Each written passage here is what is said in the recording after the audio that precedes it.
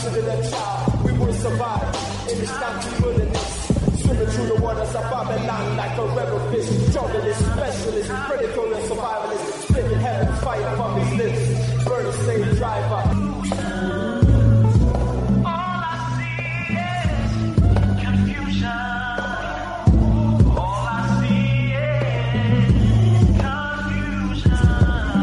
Welcome, listeners, to Time for an Awakening on Black Talk Radio Network, new media for the new millennia.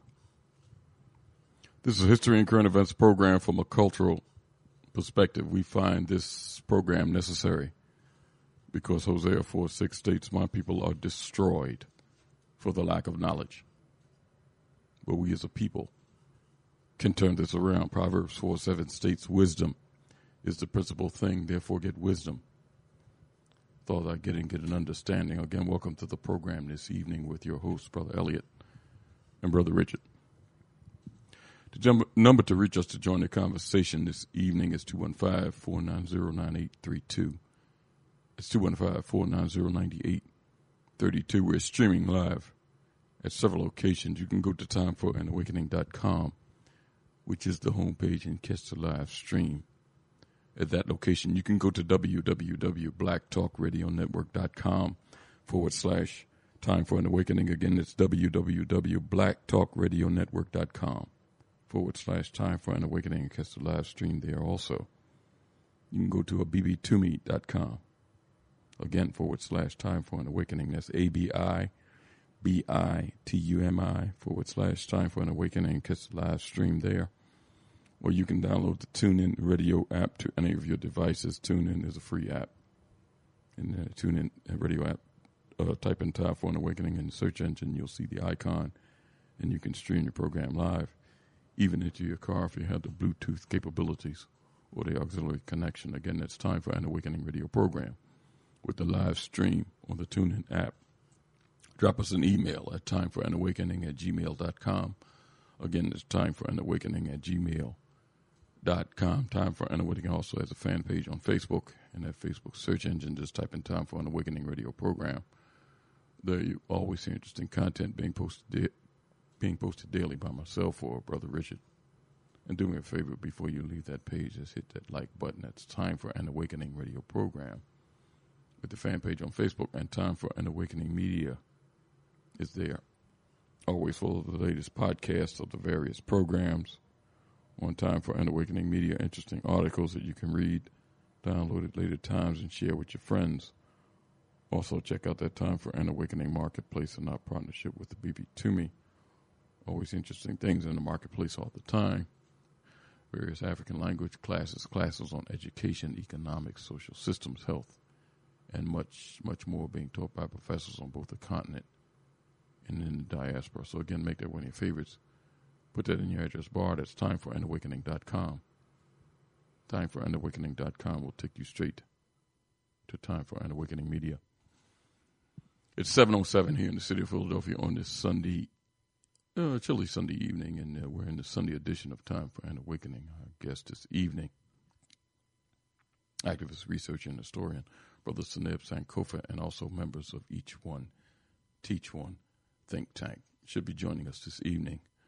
We're going to go into a lot of different things dealing with our historical experience here in this country. The think tank specializes in our historical experience here in the past 500 years and on the shores of North America. We're going to be discussing things tonight pertinent to that, looking into some of our ancestors and their struggles here to help our people move forward and reflect on what's going on now when we see a lot of quote-unquote black leadership and their actions, whether it's accommodationists, whether it's integrationists. Listen, we're going to look at all of that tonight with our special guest this evening, Brother Saneb, Sankofa, and some of the other brothers from the Each One, Teach One think tank. And we'll get started with them when we come back after our openings from our sponsors. We'll be right back. Mr. Moderator, our distinguished guests, brothers and sisters, our friends and our enemies.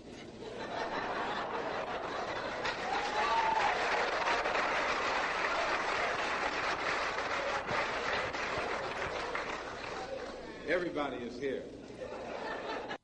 You are listening to Time for an Awakening Media, part of the Black Talk Radio Network. For podcasts or live programming, hit them up at timeforanawakening.com.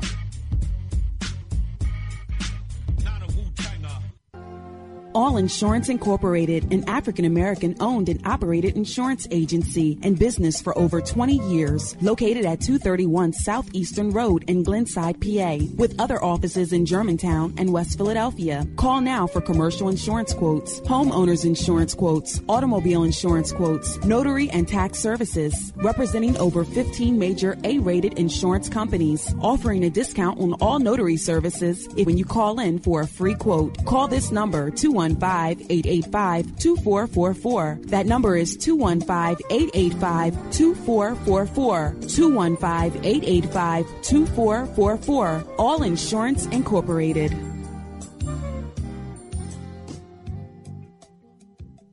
Before your roof becomes unruly, call Dooley. Dooley Brothers, specializing in shingle, rubber roofs, gutters, downspouts, and vinyl sidings. Call for your free estimate today. 215-224-3882. That's 215-224-3882. Dooley Brothers Roofing, the roofing experts you can trust. That number again, 215-224-3882. 215-224-3882. Before your roof becomes unruly, call Dooley.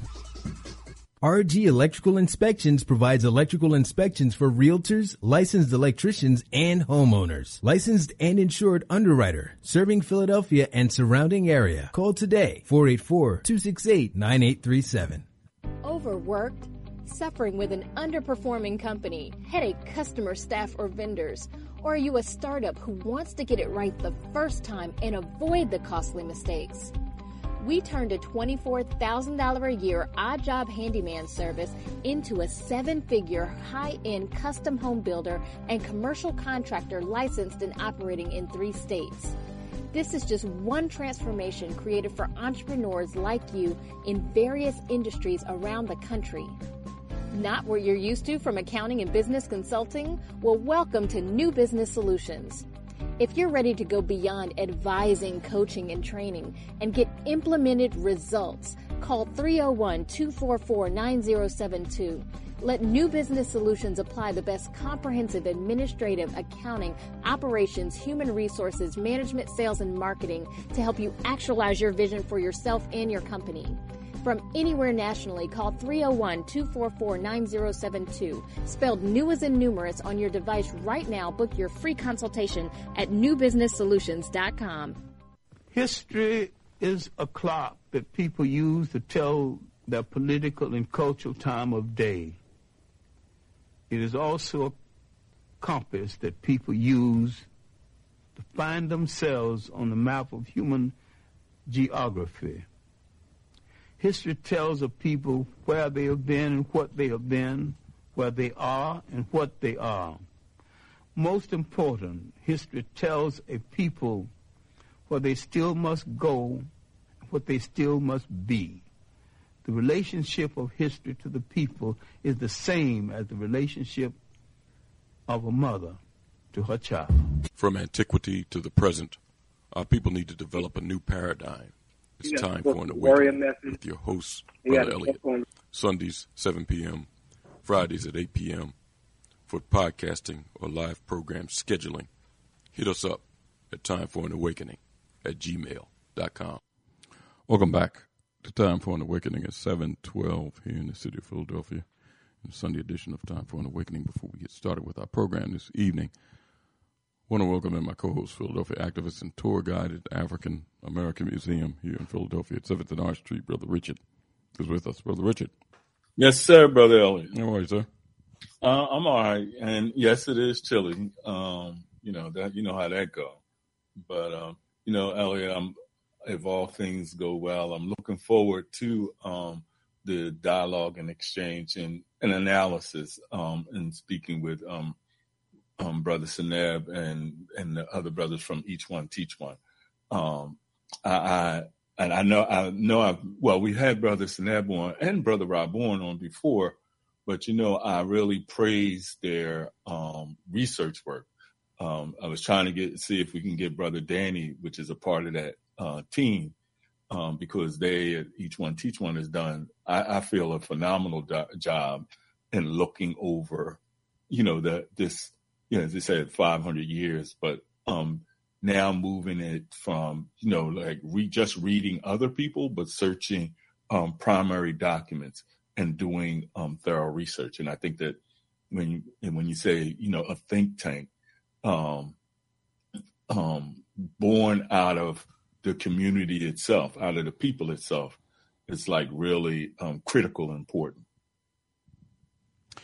Well, listen, I agree with you, Richard. I think that we need more of these in every city, groups around different urban areas and rural areas, discussing our experiences here, looking at the moves our ancestors tried to make here, critically analyzing them, because it's a blueprint there, Richard, of what we should do moving forward. It's a clear blueprint. And it's a clear blueprint here how these other people, Europeans, have been dealing with us. They haven't really changed their playbook, Richard, if you really look at it. It's a system. Exactly. But, that's why, I love talking about history on the program, because it's a guide to where we need to go and what we need to do. We don't have to reinvent the wheel. A lot of our ancestors have went down this path, and they've laid breadcrumbs for us to follow. We'll get the men on to talk about some of their work and analyzing the situations, past and present, to look at what's going on, to look at the people that have been put in leadership of our communities and see where this is coming from. This is nothing new. Let's get some of the men on. I think maybe Brother Saneb is here. Is he here, Richard? I think that's what I was wondering. Let's reach out to see. Yes, sir. How are you, Brother Saneb? How are you, sir? Yes. Good evening, sir. How are you this evening? Doing great. Happy to have you back on Time for an Awakening with myself and Brother Richard. Good evening, Brother Richard, as well. Good to hear from you. Yes, sir. Yes, sir. Brother Saneb, before we kind of get started talking about different things, talk about the group, the think tank of Each One Teach One, how you got started, some of the things that brought you men together, and there's probably some sisters involved too. But talk about the group before we kind of delve into a lot of the different things that we're going to talk about. Yes, sir, and thank you for allowing me on. I come from a think tank by the name of Each One Teach One. I believe back in 2016, though I'm not an original member. So Brother True Historian, which is also known by Danny, and the Brother Rob Bourne were, in the group before myself. But again, back in 2016, we began to see sort of a void in regards to the focus amongst, I guess the conscious community or the social media community surrounding West Africa and Black history in regards to the United States of America, how we got here, how the nation was formed, and what was the Negro's role in all of these situations. So the Brother True Historian began to put out, short snippet videos, speaking about the Nook and Ouagadougou, which are certain cultures in West Africa, the Ouagadougou, the Ghana Empire, and ultimately Mali and Songhai, and also with the Nook culture, which is another West African entity in the area of Nigeria that we know of that has BC time metallurgy. So to sort of draw the people in. And then we got a heavy dose of the creation of what we know as the United States of America, Black people's role, how early pockets of free Black people being to form mutual aid and benefit organizations, acknowledging citizenship, as well as acknowledging our connection to Africa, and how we began to sort of use whether it was a Declaration of Independence or whatever laws we had in our vicinity or local municipalities, sort of began to, again, forming these bodies to improve our civil as well as social condition. So in my opinion, each one teach one is sort of the epitome of focusing on starting where you stand. I know you brothers are from Philadelphia. Philadelphia has a rich history in regards to free black population and social and political activism. Octavius Cotto, Richard Allen, Essalon Jones, the Free African Society of 1787. This is sort of the root and sort of the foundation of again, that black organization. So again, the group focuses on that. We sort of build and delve into those primary sources and not just what contemporary authors say, but what the people who lived during the 18th, 19th, and early 20th century said about themselves and how they wanted to go about liberation. So that's what we focus on. And again, I thank yourself and Brother Richard for letting me come on and letting the team come on and have this conversation. Richard?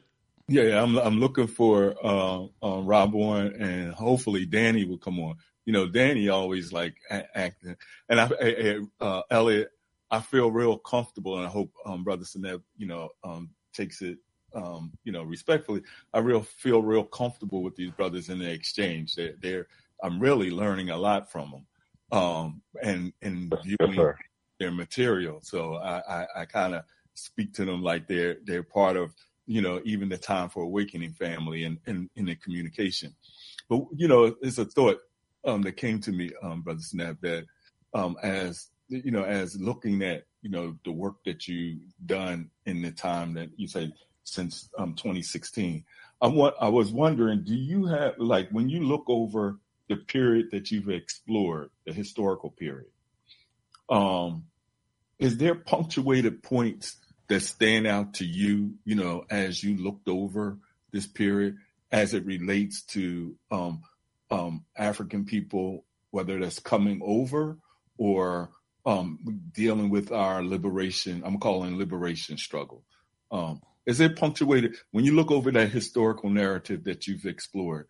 Do you have points that you can point to, describe, or point out that struck you? Well, I mean, there's a lot of them, and thank you for the question.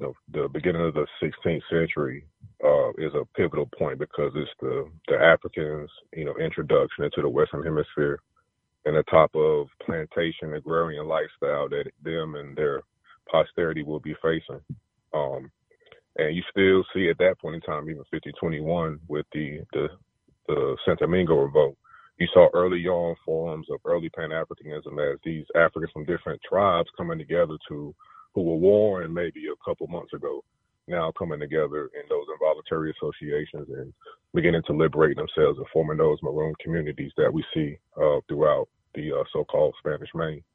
But also as far as America in the beginning of the 17th century, where you have Negroes being brought to Virginia and introduced to what the English would consider a plantation and agrarian lifestyle.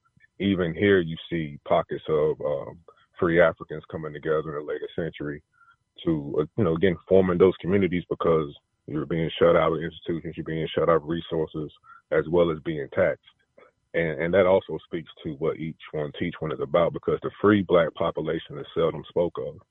A lot of the education our children gets, starts right at, 1776 with the creation of the United States, as well as their enslavement and their abolition. So they seldom get the free black population that sort of initiated this thing that we know of as abolition. As Du Bois said, the United States government followed in the footsteps of the black slave. And we speak about how black people began to free themselves. The 19th century is also a very important, century, because not only do you have the abolishment of the slave trade, you also have the Negro being emancipated and freed, and as well as the civil rights and voter rights being secured, and the Civil War happening. So a pivotal point, and Brother Richard, Reconstruction is one of my favorite areas, because you begin to see what, though you have vestiges of it in the North, you see Southern, with the pockets where you see majority of black people, autonomous black communities being sort of manifested and secured, and what Negroes left alone looks like. and also what the violence of those who refuse to leave Negroes alone looked like. And that's where we get to subsequent great migrations that's also in that century, and, 20th century civil rights movement. So, and all the way up to 65 and 68 with those voting rights and civil rights acts. So, as Black people, we have a bevy of sort of checkpoints, when I think tactically, of points in our history we can use and, pull lessons learned from. There's two periods that I know Elliot really makes us focus on, and that is that Reconstruction period, and also the to the degree of the civil rights period. So it's I like to I don't know how you see that, Elliot, is that general outline that Brother Saneb brings up. But I guess you would also agree about the Reconstruction period being one of those primary moments in our history. Yeah, I definitely agree, and in fact, maybe in the conversation tonight, a lot of things might stem out of that period, and I just want your opinion on this, Brother Saneb.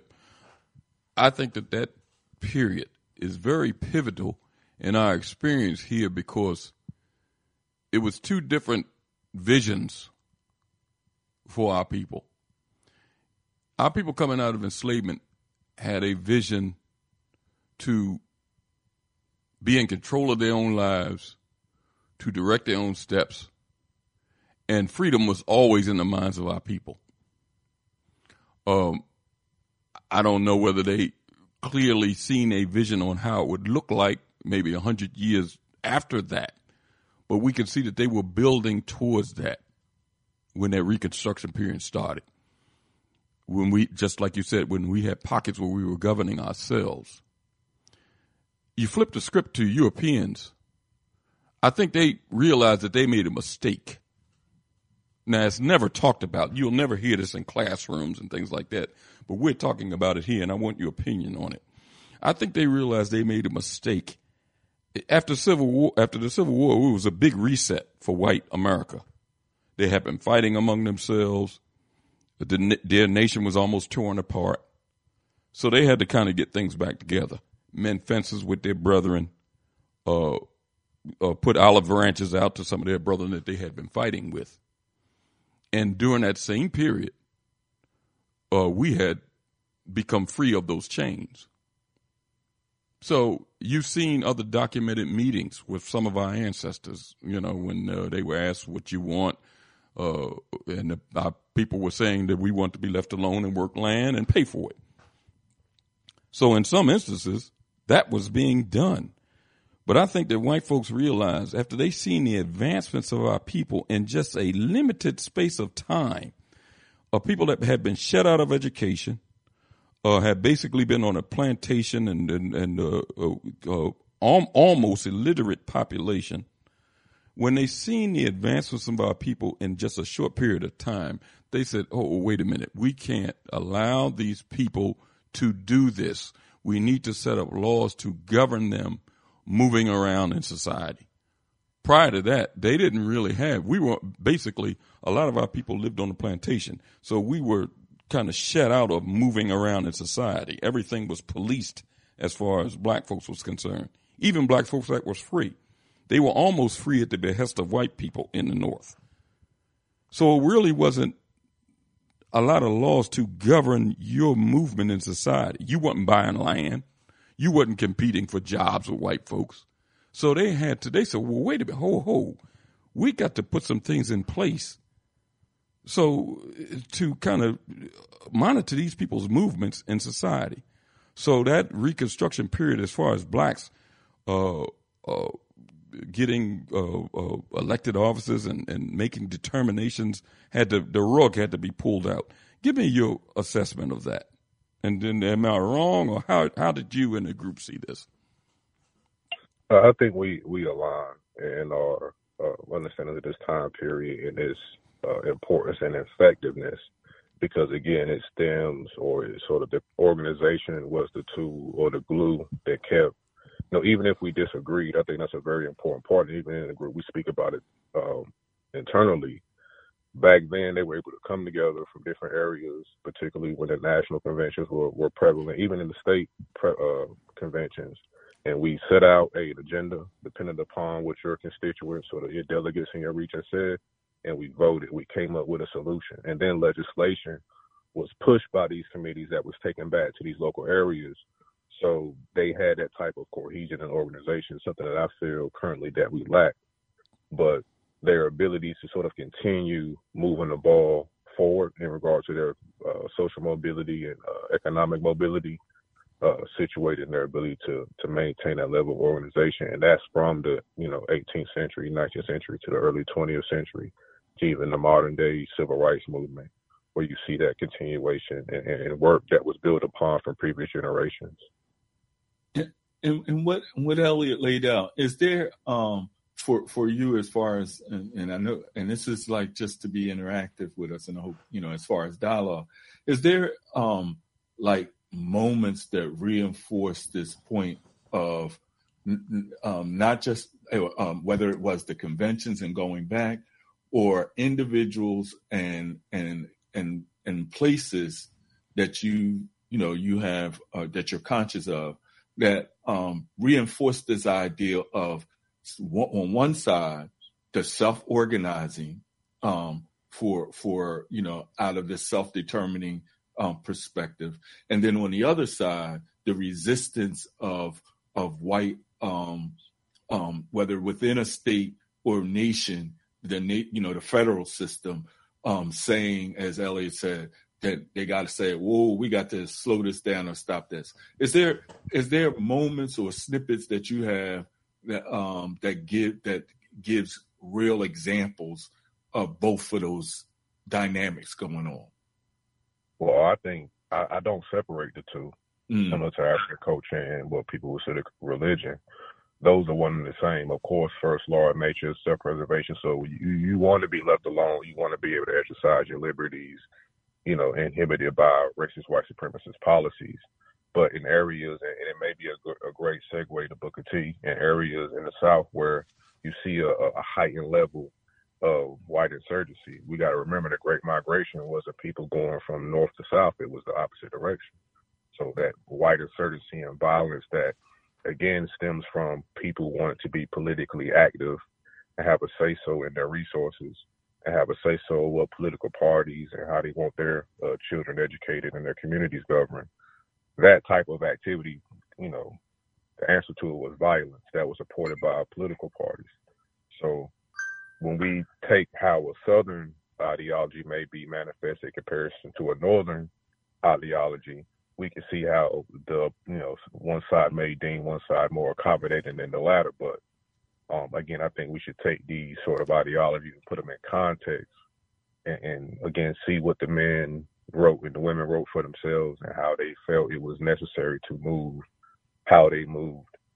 And I think for a Southern Negro in that the late 19th century, when you have murders and outrages, as Henry McNeil Turner confessed in front of Congress in 1871, that's not a one-off or a four-leaf clover to see someone murdered or brutalized and no one's going to jail, no one's being prosecuted, and if they are prosecuted, they're being acquitted.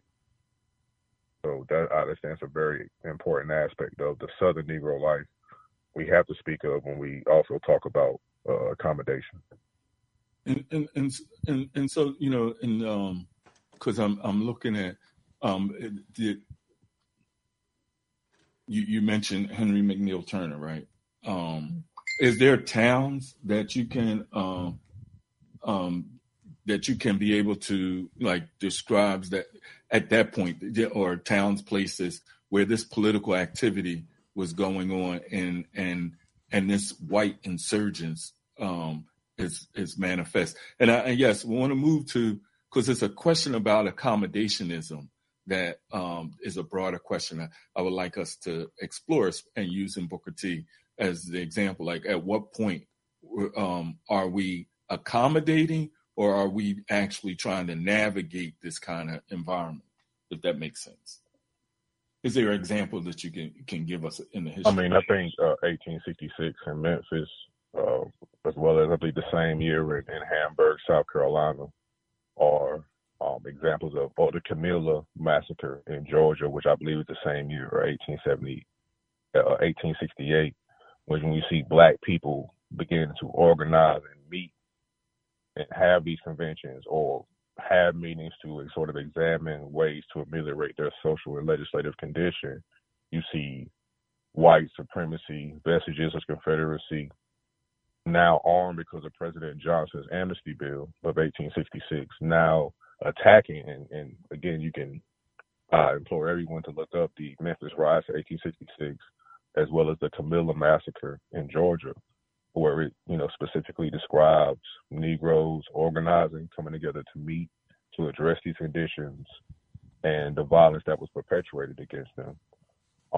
I think it's important, and I'm from North Carolina originally, and I think 1865 you have Negroes in New Bern, which is where the African Brigade was created in North Carolina. Black people securing the freedom of other black people and their idea of political organization, and you start to see a convention held in Raleigh, as well as a abolitionist newspaper, Journal of Freedom in North Carolina. And this echoes the sentiments of black people everywhere in the creation of these sort of black institutions.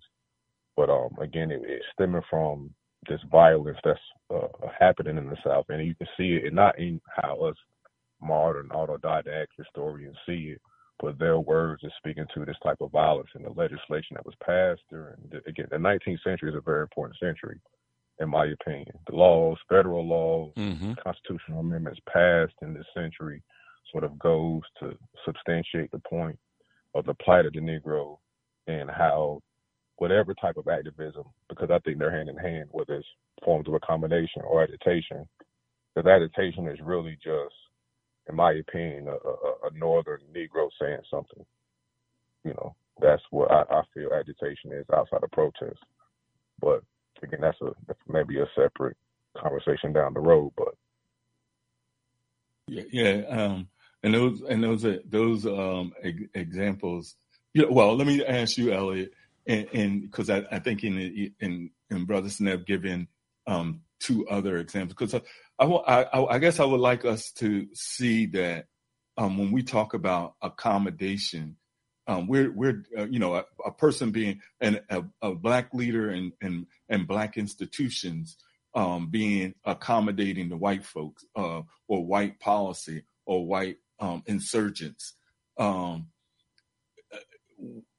We can't use a kind of broad stroke in that term. We have to look more into what was going on. I guess, Elliot, I'm asking you, would you agree that, we kind of use these terms too loosely? I guess that's the question I'm having. No, okay. What term you speaking about? Being accommodationist to white power. No, personally, I don't think we use it too loosely. And,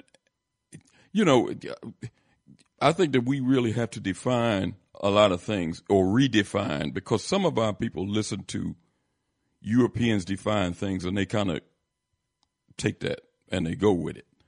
Brother Saneb, let me ask you a question, and it kind of encompasses Richard's question of accommodationist, because you're talking about accommodating the system of white supremacy. When you hear whites, even now, talk about white supremacy and the system of white supremacy, well, they don't really mention this. They'll say white supremacy. They'll talk about the system of white supremacy that much. When you hear them talk about it, they talk about it like it's an abstract. They don't talk about it like it's a part of them. Let me give an examples, crude examples. And I wrote some notes down to kind of refresh my mind. They talk about the system of white supremacy like it's some type of, and I'll use the old horror movie, a Frankenstein monster that have gotten out of control and it has a mind of its own, like it's a separate entity. They don't talk about white supremacy in the form of let's say a computer that has to be programmed by both liberal and conservative whites.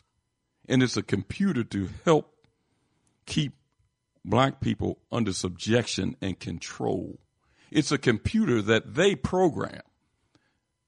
They have programmed. They have made this system. Their forefathers, which was slaveholders, racists to the core, pedophiles, almost every vile thing you can think of, formed this system. So it's not like an abstract, like they try to even say now. White supremacy, black people face white supremacy, like it's some type of abstract monster. They still work on trying to refine this even to this present day. These white liberals and conservatives work on trying to tweak this system so it can still stay ahead and in control of black people. Give me your opinion on that, Brother Saneb. Brother Saneb, you still with us? Yes, sir. I'm still here. Can you hear me? Yeah, I hear you now. Go ahead. Okay, I think my headset died, but it is, and I think it gets to a different question. I know me and Richard have spoke about it before, but this idea of deciding whether to leave this organization, leave this country or stay. And that sort of frustration that we see in this particular time period in regards to this political activism, the failure of the federal government to sort of continue to protect and sort of attack this racism and white supremacy. But in America, and in a way, it's sort of a catch-22 because on one side, they celebrate minstrel and popular culture and these negative stereotypes that's juxtaposed upon the Negro. And then on the other hand, they will say they'll put on kiwi shine on their face and say, I didn't know it was offensive. So they have the ability to sort of navigate white supremacy and play ignorant, knowing that the very institutions that this country is founded upon, one being popular culture, and shouts out to the brother Danny, because I haven't really seen anybody outside of, Dr. David Pilgrim and the Jim Crow Museum really highlight the popular culture aspect and the effects of negative stereotypes, the bully Negro, the razor blade, the fighting, the sort of negative attributes associated with poverty being suggested that that's how the Negro naturally is. Mm-hmm. And that's racism and white supremacy. Because instead of acknowledging that your refusal to educate them and their children, as well as the systematic policies you implemented to keep them in an inferior position, is the reason why there may be certain depredations within this community, you have to, again, blame the victim. And that is the epitome of racism and white supremacy in this country, and that's happening right now. So, these platforms, and I thank you for it, is a way to sort of call it out.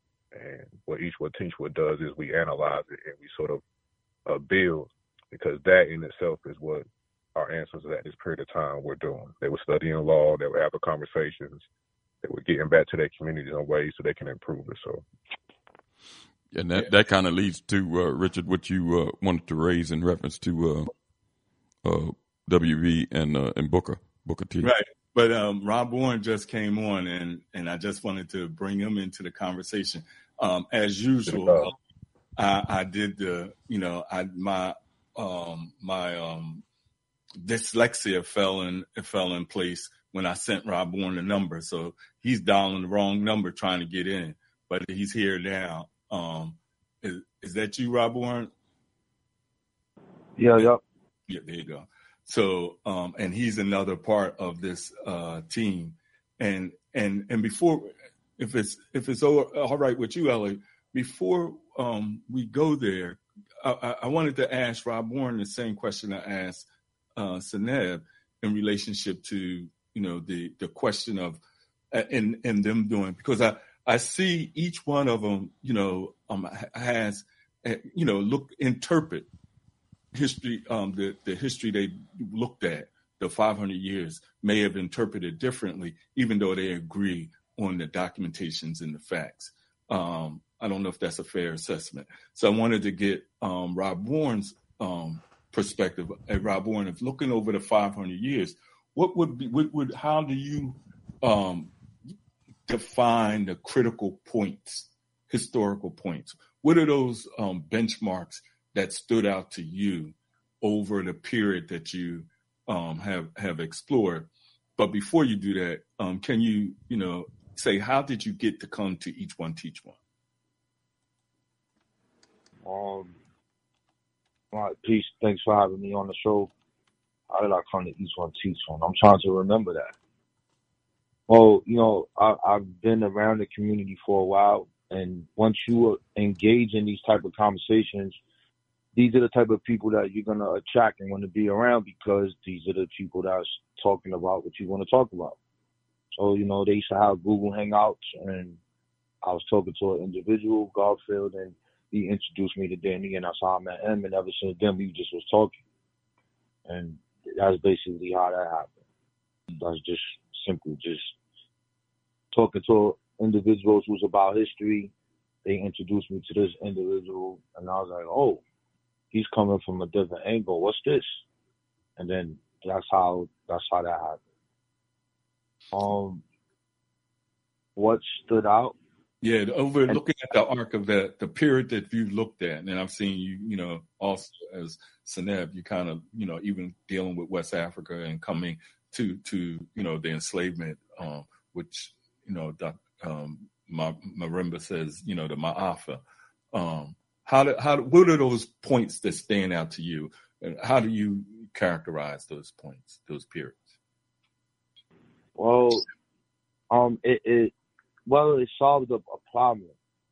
Well, one of them is just first looking at what did we do, what were we doing prior to the Europeans in West Africa. So those are the things, like when I'm looking at the Kingdom of Congo, or if I'm looking at that prior to the European involvement, if I'm looking at Dayombe, and I'm looking at all of these different places there, and I'm looking at the Igala Kingdom, and I'm looking at what you call parts of the Neri Kingdom, and just looking at those cultures and how they organized and ran their society. That is the first thing that stood out to me. The second thing was, this is where I saw that, wait a minute, these people are not all the same. So, like, because we are here, we'll say Africans, but they don't have that. They different kingdoms, different lineage, different language, different gods. So, and when that happens, as natural humans, as you acquire power, there's no kumbaya utopia. There's like, yo, we don't like you, we want that. And, that's why they had to have their little armies. And this is why they had to have rules and regulations, because it wasn't no peace and no peaches and cream. Everybody's around. So that stood out to me for one particular reason, because I was scratching my brain like, how in the hell did these people come to a place that they never been, don't know about, and just get us? Well, like, what we like? We just let them do this? How did this happen? So that's a question that a lot of people probably ask. But the narrative that you get is that they just came over there and kidnapped us. So that right there got that. The third thing is looking at how when we came to the Americas, what we used to fight for liberation. And in the beginning parts of all the maroon societies, wherever they at, if they're in Suriname, if they're in Panama, if they're in Haiti, Jamaica, in the United States, you'll see that there's a common theme with those specific people, that they held on to their culture and they organized around their Africanness and their culture.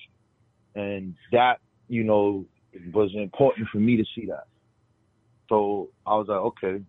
And then the last part that stood out is how we did that same thing in North America, where you had individuals that were fighting, but they chose a different route.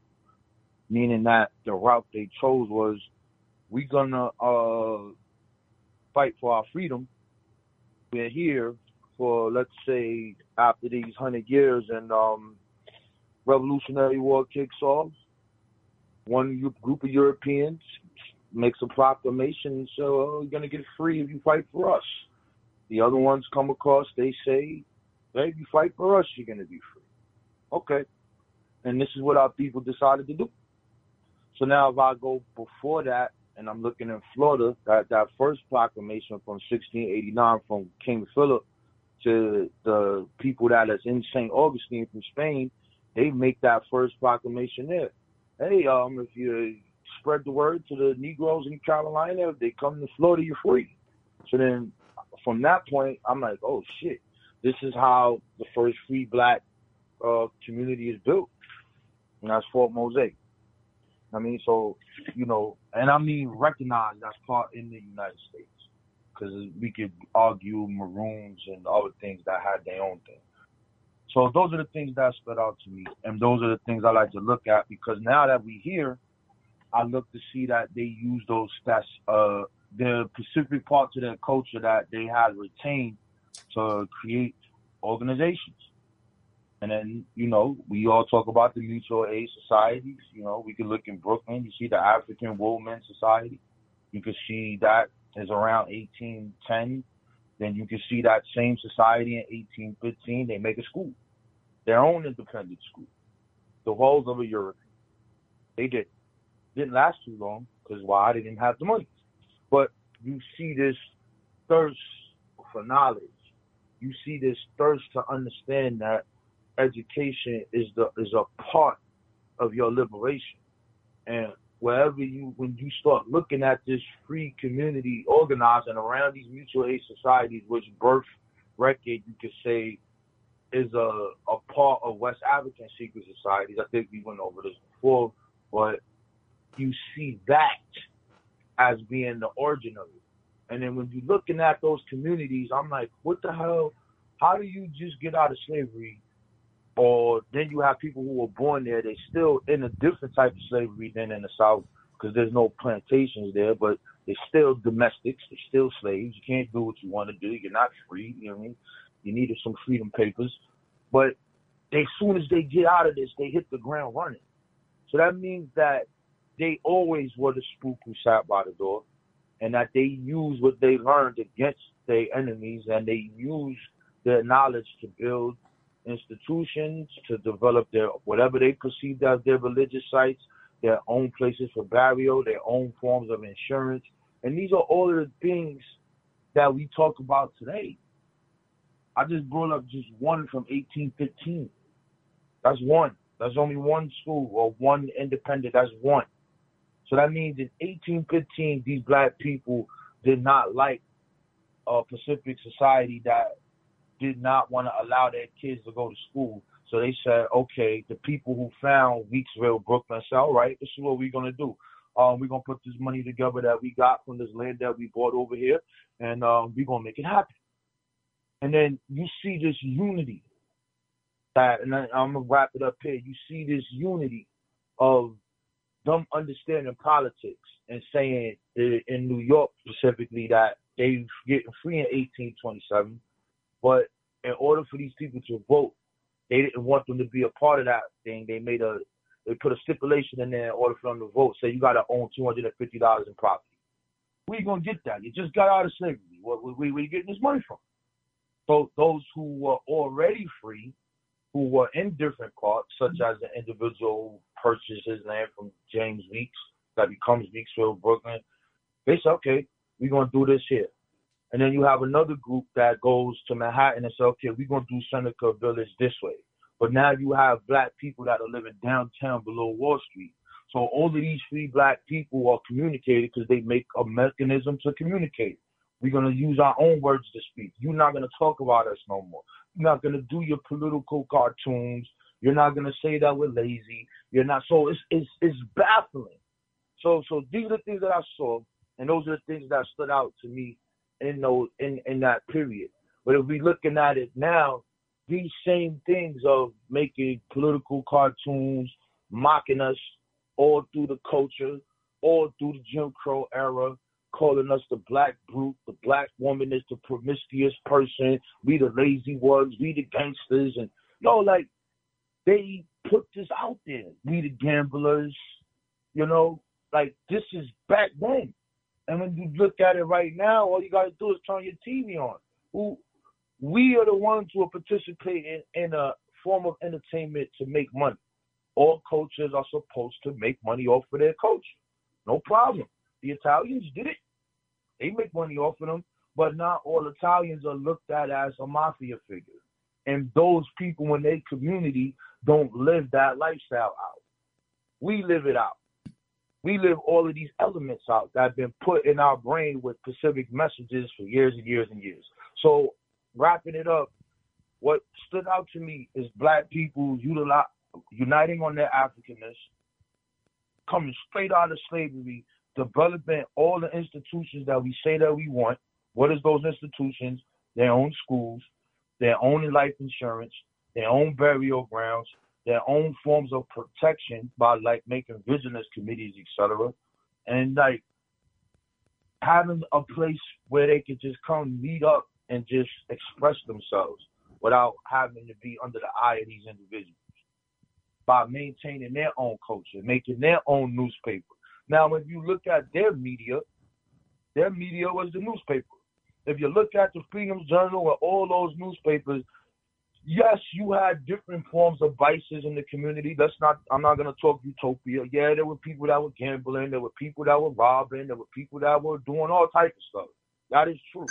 But in that media, the objective of the black voice was freedom, equality, and justice. That's what it was. We want immediate emancipation. Period. We want our brothers free and sisters free that's in the South. We're going to make the Underground Railroad. We're going to have stuff set up as soon as they get over here. We go. That unity, that political unity, also I left that out. That political unity from voting and all of those other things is what stood out to me in the last 500 years. And I think those things need to be pointed out with those 5 aspects of how we expressed ourselves, what we wanted our voice to say, and not be influenced by other individuals for the betterment of our community. So when I look at that, I say, okay, it's 2021. These are the same elements that was there. How do you do that today? And I believe that's the challenge of every radio host or any person who speaks about this. How do you connect with the user or the listener? And how do you like point to something right now? I'm done.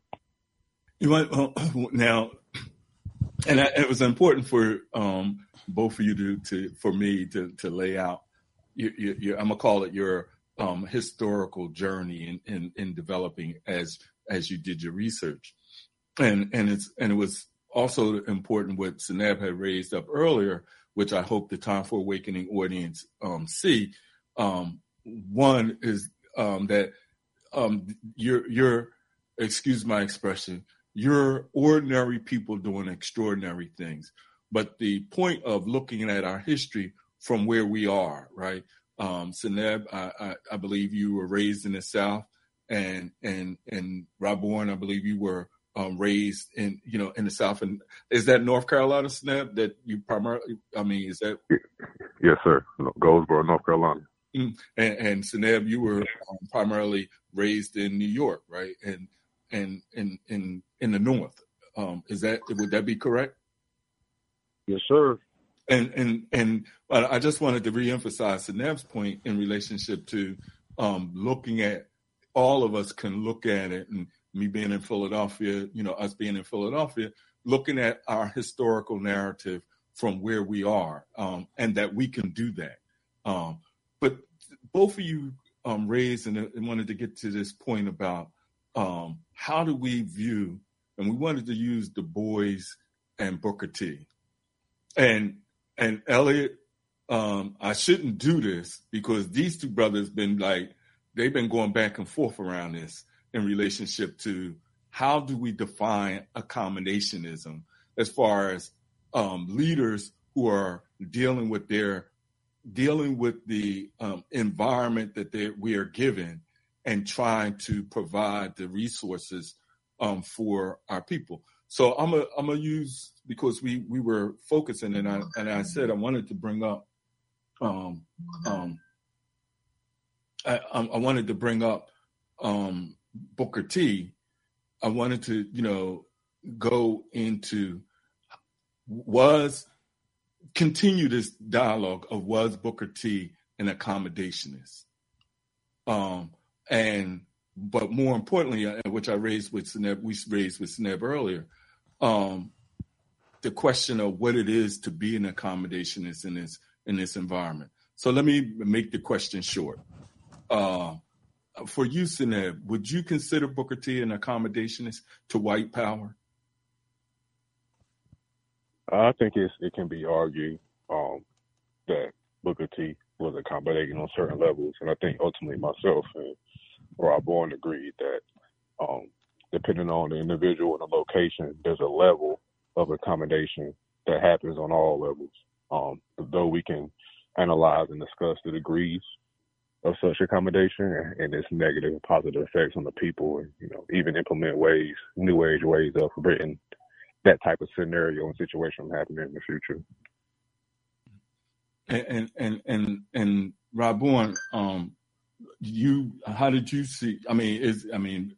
Saneb said that both of y'all agree on it. Would Booker T be an accommodationist? Yeah, and it goes to the point of degrees. What we're talking about is degrees of accommodation.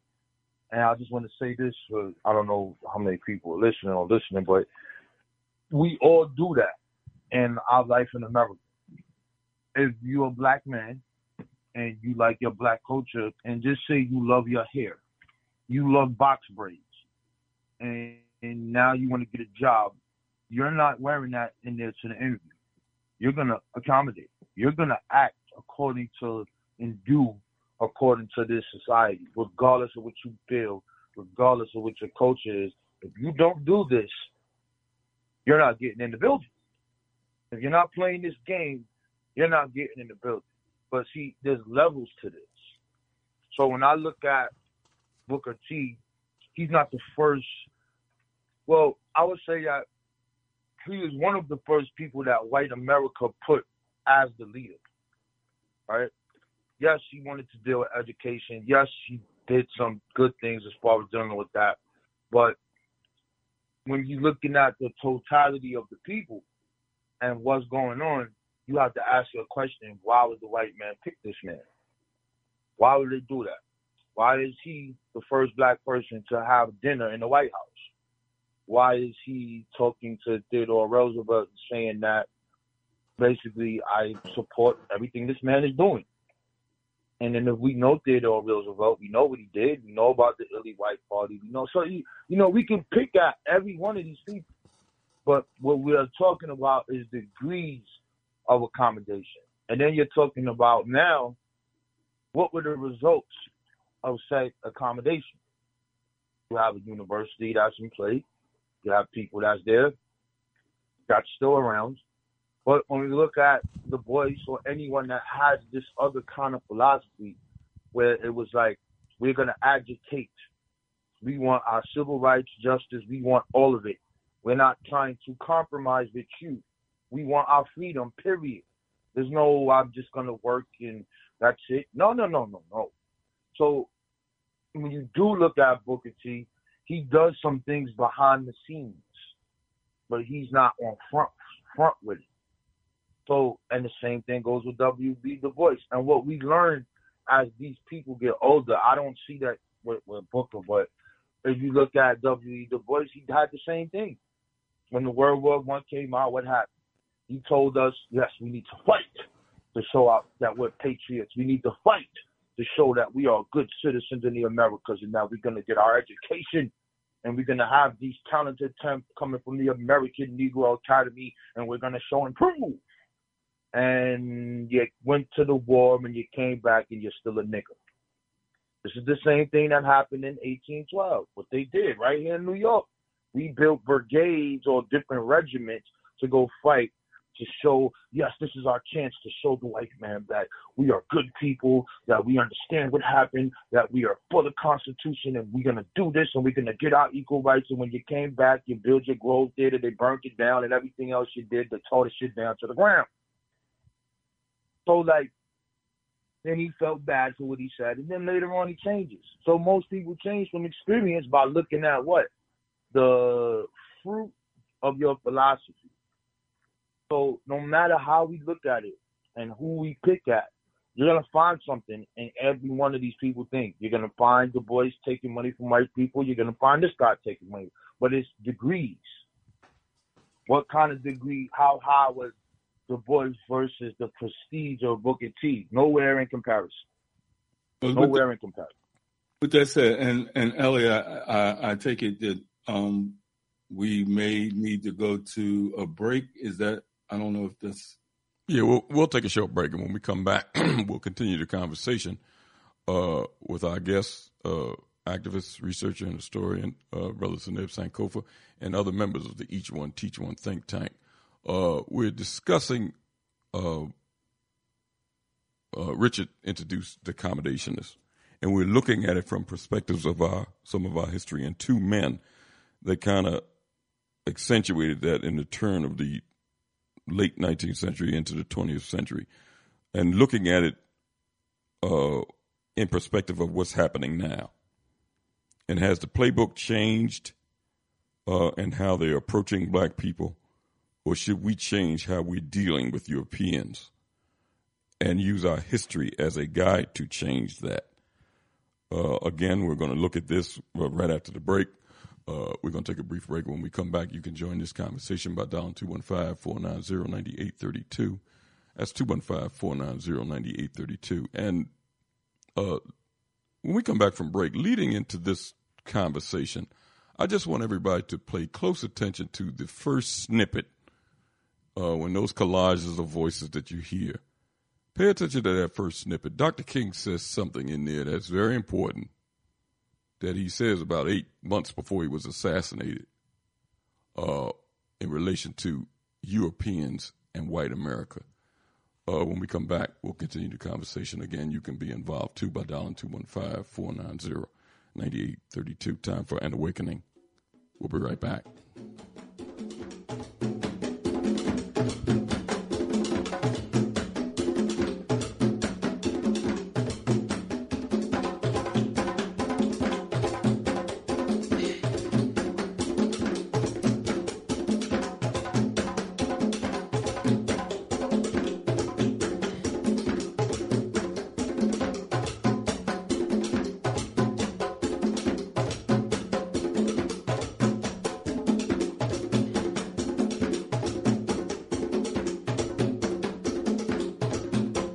You are listening to Time for an Awakening. Time for an Awakening. With host Brother Elliot and Brother Richard on Time for an Awakening Media, part of the Black Talk Radio Network. For podcasting or live program scheduling, hit them up at timeforanawakening@gmail.com.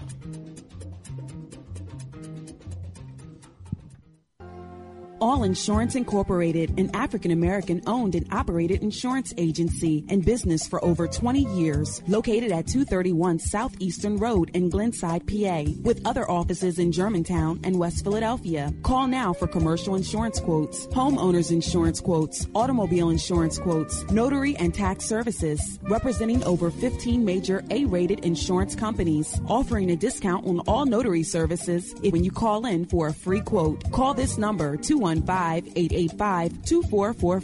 That number is 215-885-2444. 215-885-2444. All Insurance Incorporated.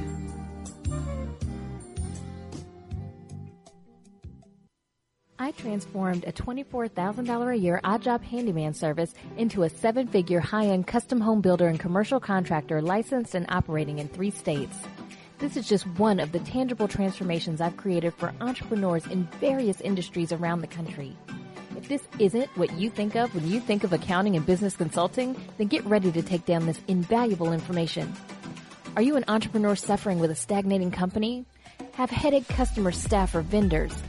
Are you rebounding from a loss and need help achieving your unrealized potential? Or are you a startup who wants to get it right the first time and avoid the costly mistakes? Hi, my name is Nataki Kamban.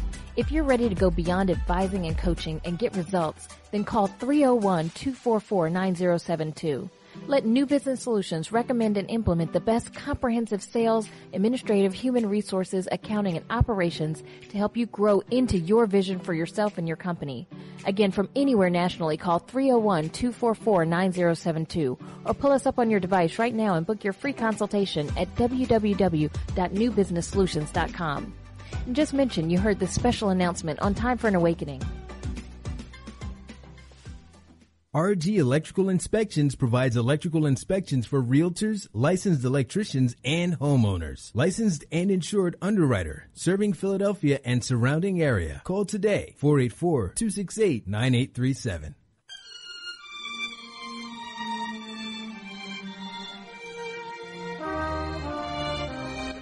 For 12 years, I and others like me had held out radiant promises of progress. I had preached to them about my dream. I had lectured to them about the not too distant day when they would have freedom all here now. I had urged them to have faith in America and in white society. Their hopes had soared. They were now booing me because they felt that we were unable to deliver on our promises. They were booing because we had urged them to have faith in people who had too often proved to be unfaithful. They were now hostile because they were watching the dream that they had so readily accepted turn into a frustrating nightmare.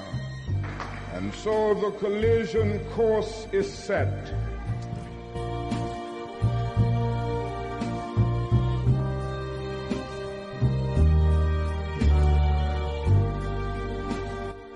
The desegregation decisions and other type of legislation and Supreme Court decisions depends upon changing the white man's mind. The Honorable Elijah Muhammad teaches us that our own mind has to be changed. We have to change our mind about ourselves. In what way? Well, so he teaches us the importance of moral reformation, a knowledge of self. And for instance, the average so-called Negro, he doesn't think that he can go into business and provide jobs for himself. And because of this, he thinks that he can only get a job from the white man, or he can only get clothes from the white man, or he can only get food from the white man.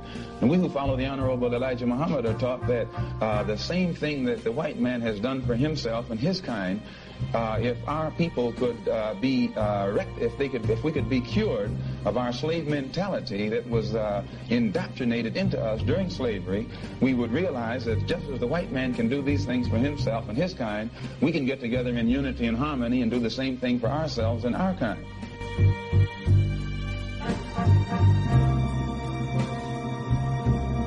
I'm not wondering at all about them. I'm concerned with the suffering and the pain of the masses of black people. No one wants to pay reparations. The Jews received over $100 billion in reparations and gets $4 billion annually. A Holocaust museum was set up for them on this soil for over $200 million, and they get $21 million annually just for operating expenses. But the Catholic Church, the Pope, the Jews, the Arabs, white people in general, no one wants to pay reparations to these, the sons and daughters of Africa. So I speak to them.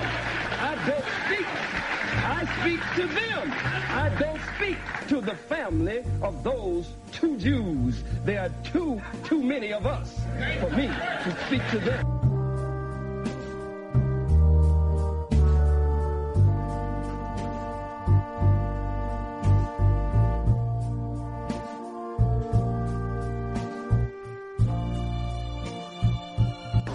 And one of the reasons why I'm always happy to come to this organization, because you're the only black organization, again, that understands to put race first. Race first. Race first.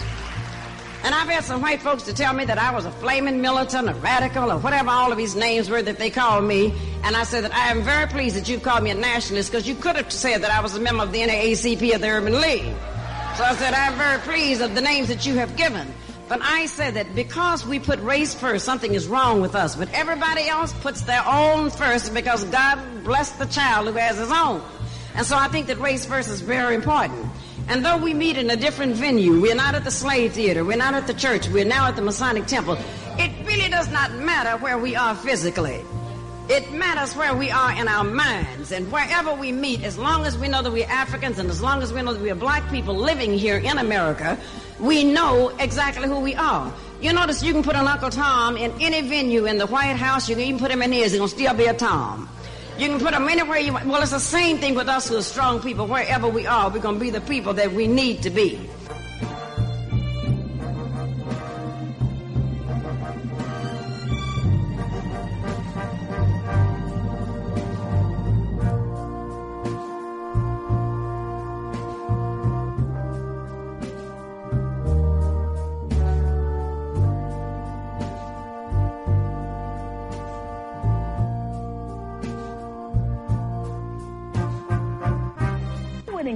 Let me just say this before our time winds up. And that is, I want the people in the audience to go back and look at the video clip from Roots. It's entitled something like Breaking Kunta Kinte. That scene opens with Lauren Green sitting in, who's the plantation master, sitting in his office, and then Fiddler comes in and says, we don't want to be too hard on the runaway. Kunta Kinte has just run away and been caught. And so the time comes for him to get his lashing. And if you look at this scene, it's about 9 minutes, and study the scene. Study the role of everybody or bodies that are in this particular clip. And you will find that there is an equivalent role in the political life of our country today, whether it's on the national level or on the local level. There's the black man who actually does the whipping of Kunta Kinte. There's the white man who does the whipping. There's the black man who intervenes with the boss man and tries to save the life of Kunta Kinte. There's Kunta himself, who eventually is forced to admit that his name is Toby. And there's dozens of bystanders, black, who are watching. This is a very powerful thing. And it's an analogy of exactly what is happening in our community today. Let's give those characters names in our community and call them what they are, and then take care of business about that.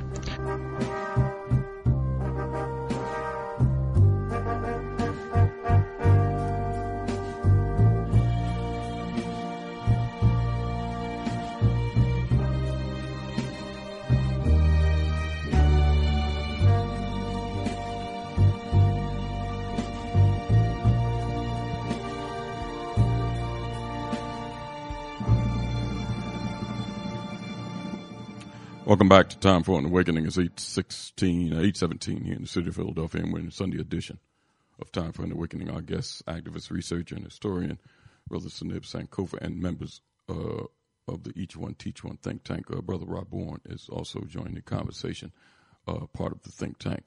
We're discussing and Richard, just before the break, mentioned about the accommodationists and two brothers that was pivotal in our experience here in this country, W.B. Du Bois and Booker T. Washington was mentioned. Richard, before we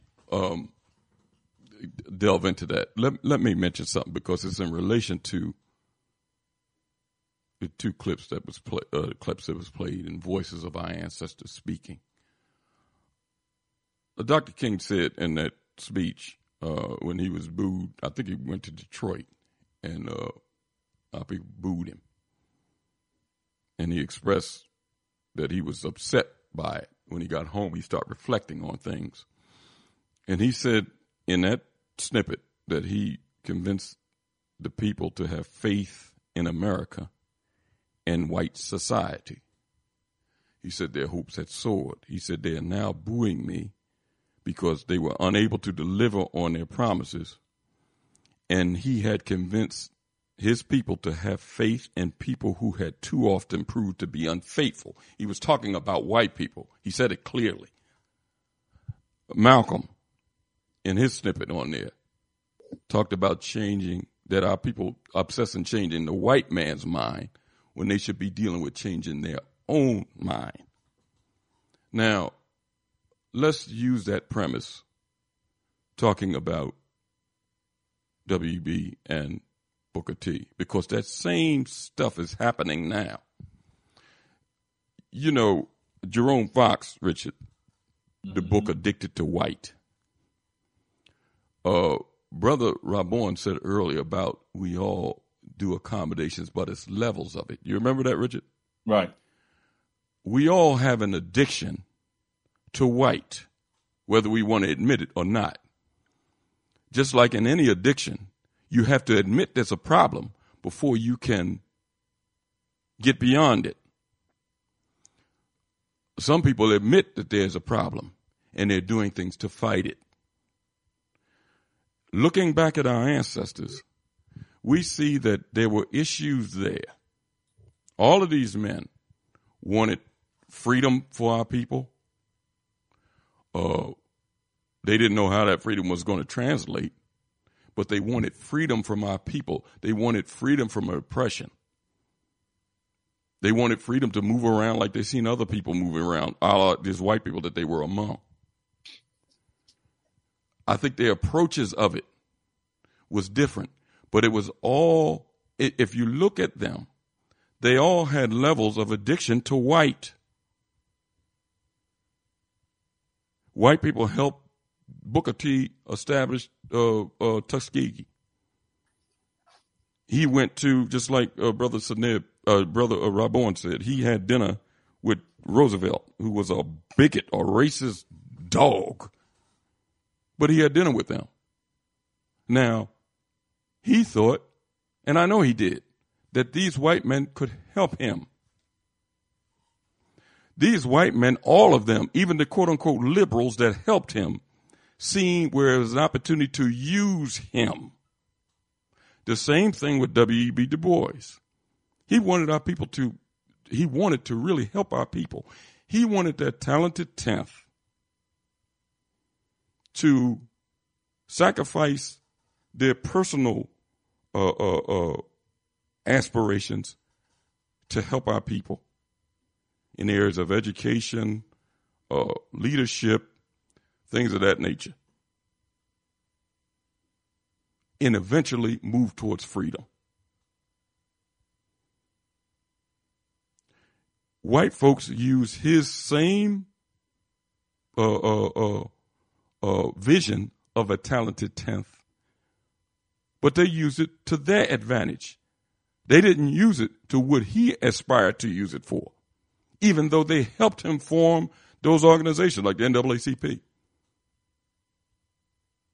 So we have to realize when we're talking about any of these men that we all have an addiction to white. Some of them more addicted than others, and we see it still now. And some people, it's more than an addiction. It's an obsession. But some of these men, listen.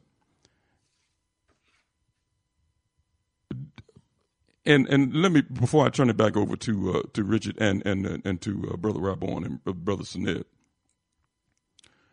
I mentioned that, and I use it as an example, that W.E.B. Du Bois had the vision of the talented 10th to help our people. And you see some of the other things he did as far as the Pan-African Congress, picking up the banner that was left by Henry Sylvester Williams that had died. I think it died in 1910 or 11. And he mentioned in some of his books that his later books after he quit that organization, that they didn't have any vision of reuniting the African world. He mentioned that. He thought that they did. He thought that people like Joel Spingarn, the Jewish person that was a liberal that helped him start that organization, had the same vision he did. He wrote later on that they didn't, and he was being used. He basically said that.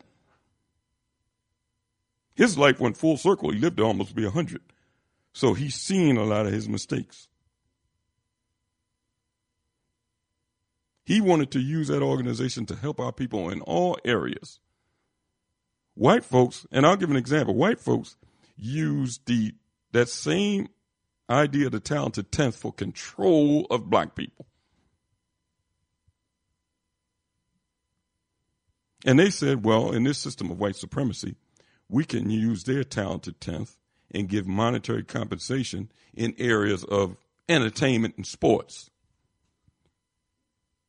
which is nothing to advancing our people towards sovereignty, being good in entertainment and sports. But in this system of white supremacy, that's what they reward our people to do.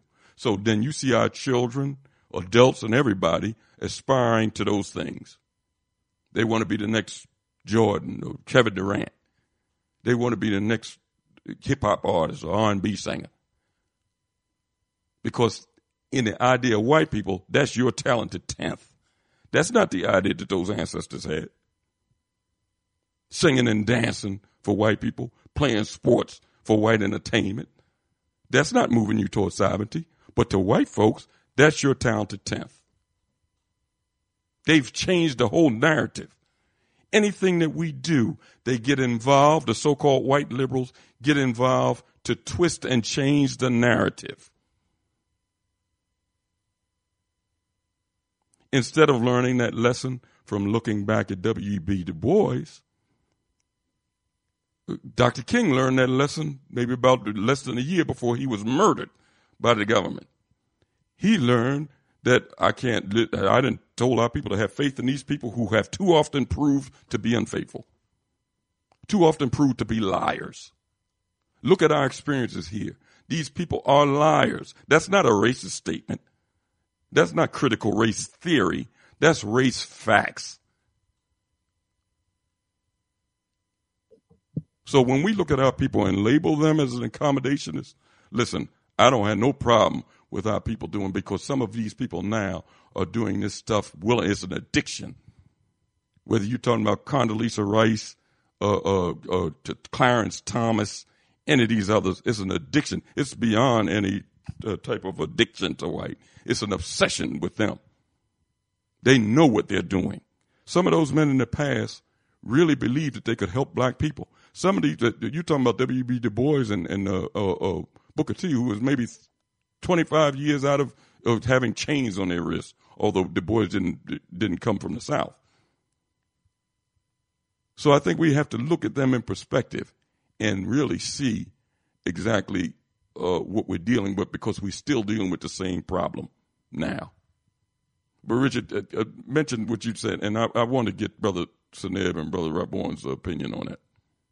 No, I like to, well, I was thinking, we were talking earlier today about, really yesterday, about this article about the Democrats and strive and this race in Virginia, and then talking about this whole thing of accommodation, and the question that comes to mind, and I don't know if I'm putting y'all on the spot and doing this, but I wanted to utilize your historical understanding to help us maybe analyze from this context of accommodating.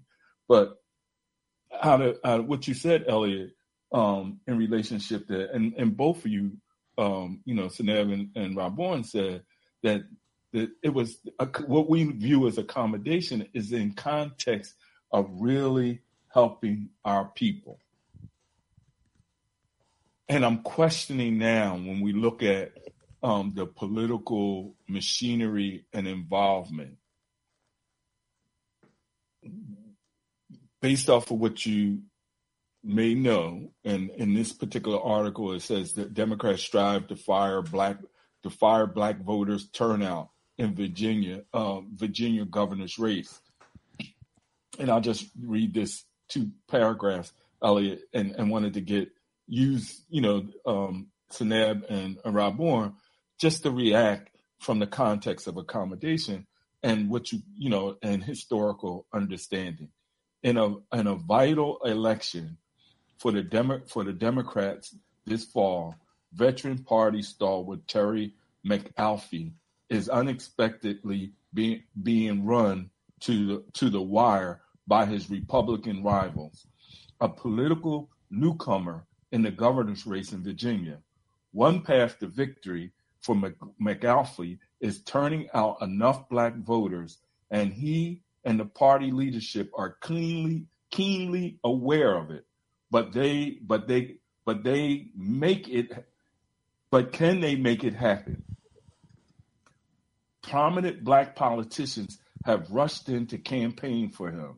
Last week it was Kamala Harris twice, Barack Obama, while the Atlantic mayor, what's her name, Keisha Lance Bottoms, the Democratic National Committee chairman, Jamie Harrison, and the Georgia Senator Raphael Warnock had been there previously.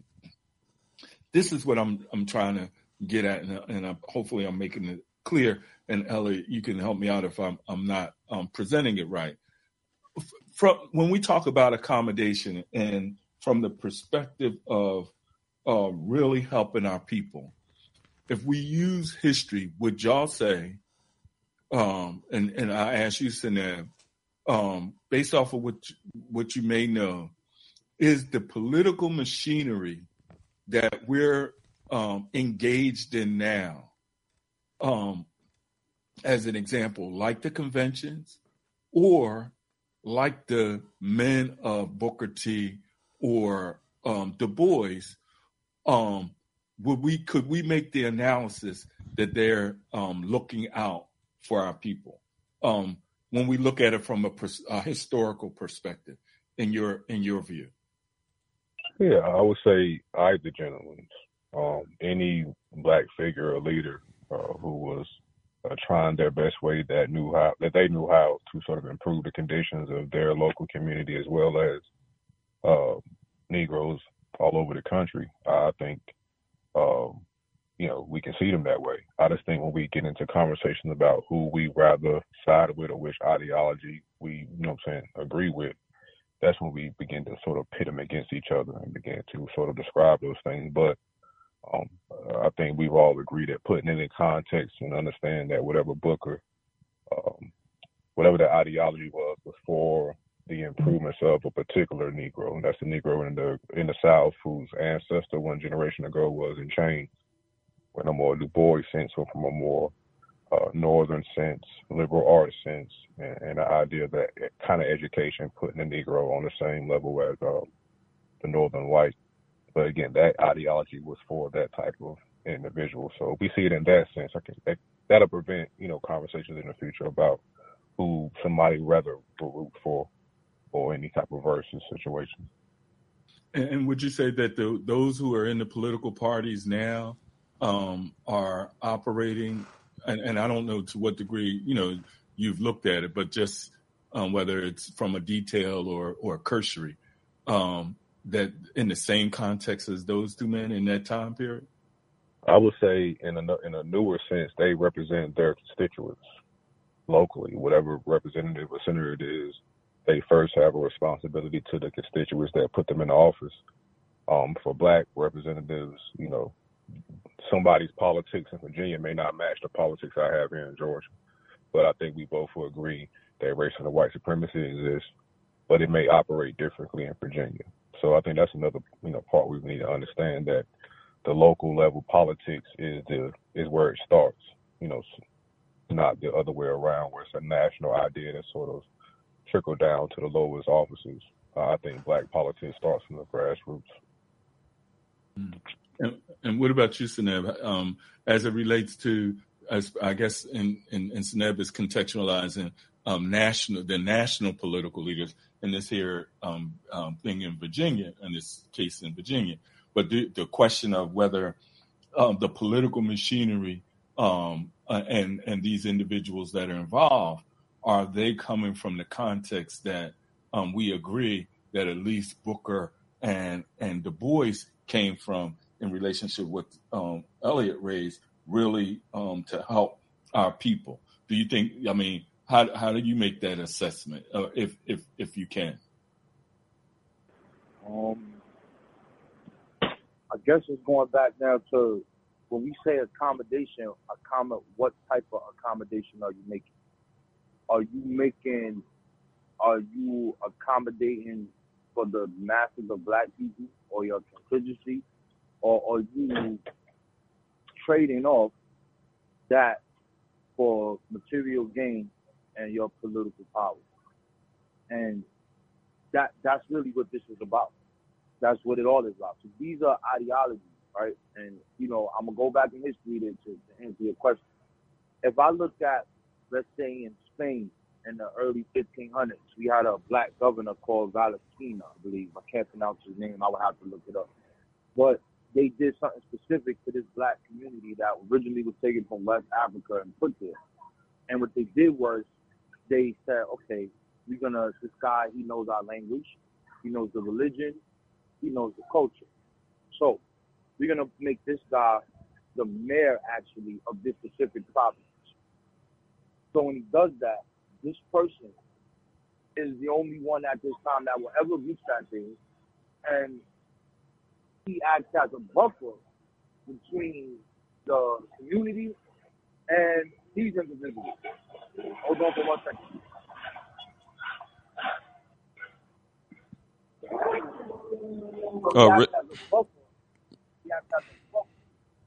You got a bad connection, brother.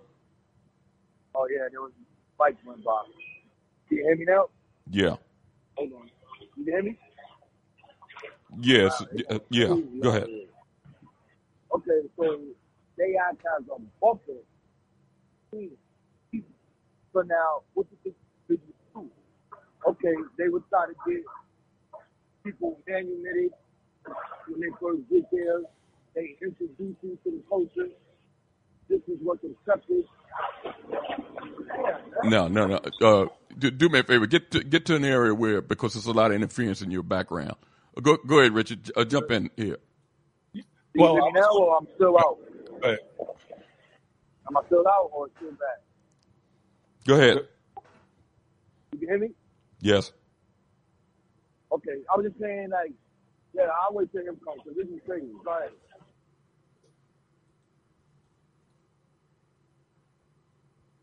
Go ahead, Richard. Go ahead, Richard. In fact, let me take the call in here. Let's go to 602. 602? 602, are you there? Yes, good brothers. Good evening. It's Brother Marcus here. How are you, sir? I'm doing all right, good brothers. What I want to ask is, from the historical data that you have collected for the last 500 years, and given the history, because one common denominator runs through all the attempts that black people have made in America to be self-sufficient. White people destroyed it. They destroyed all the attempts we have made. So you can't talk about Booker T and Du Bois without Marcus Garvey, who had an independent program. So I would like to ask the gentlemen, what do they think about Marcus Garvey's program as a viable solution for African people, and how we can pick up that baton? Because all other attempts trying to work with white folks have failed. Yes. And we can't keep repeating the same cycle. So I would like to ask that to the gentleman, and I'll hang up and listen to your response. Thank you. Thank you for your contribution, brother. All right. Can y'all hear me now, or am I still messed up? You hear me now? Yeah. Did you hear his question, the caller? Yeah, I heard it. Go ahead. Yeah, I heard everything you said. I heard it. Well, that's And keep it because I want to get Brother Saneb in here, so kind of make it a little concise. So good. All right, so Marcus Garvey joined. He's inspired to come here for Booker T. No Booker T, Marcus Garvey wouldn't come here. So Marcus Garvey originally came here to get funding so that he could build the Tuskegee here in Jamaica. And when he comes here, he meets a person named Hubert Harrison. And Hubert Harrison is the individual who basically opened him up to the community. And he was going to leave if he didn't meet Mr. Harrison and his friends. And because he heard about the Liberty League and what they were doing, he begins to develop his program based off of that. So will it be that? I'm going to say no, because we had a chance to go back to Africa way before him. We got a chance to go to Haiti. We didn't go. We got a chance that's not an option. Now, the Do for Self thing, that's been a program that you'll see it coming from Booker T. You'll see it in Marcus Garvey. You'll see it in the people that come out there. And, yeah, that we need to get to because we ain't going anywhere. So, yeah, that form of black nationalism, yeah. Saneb, how do you see the question and your response to it? Can you frame that last question again?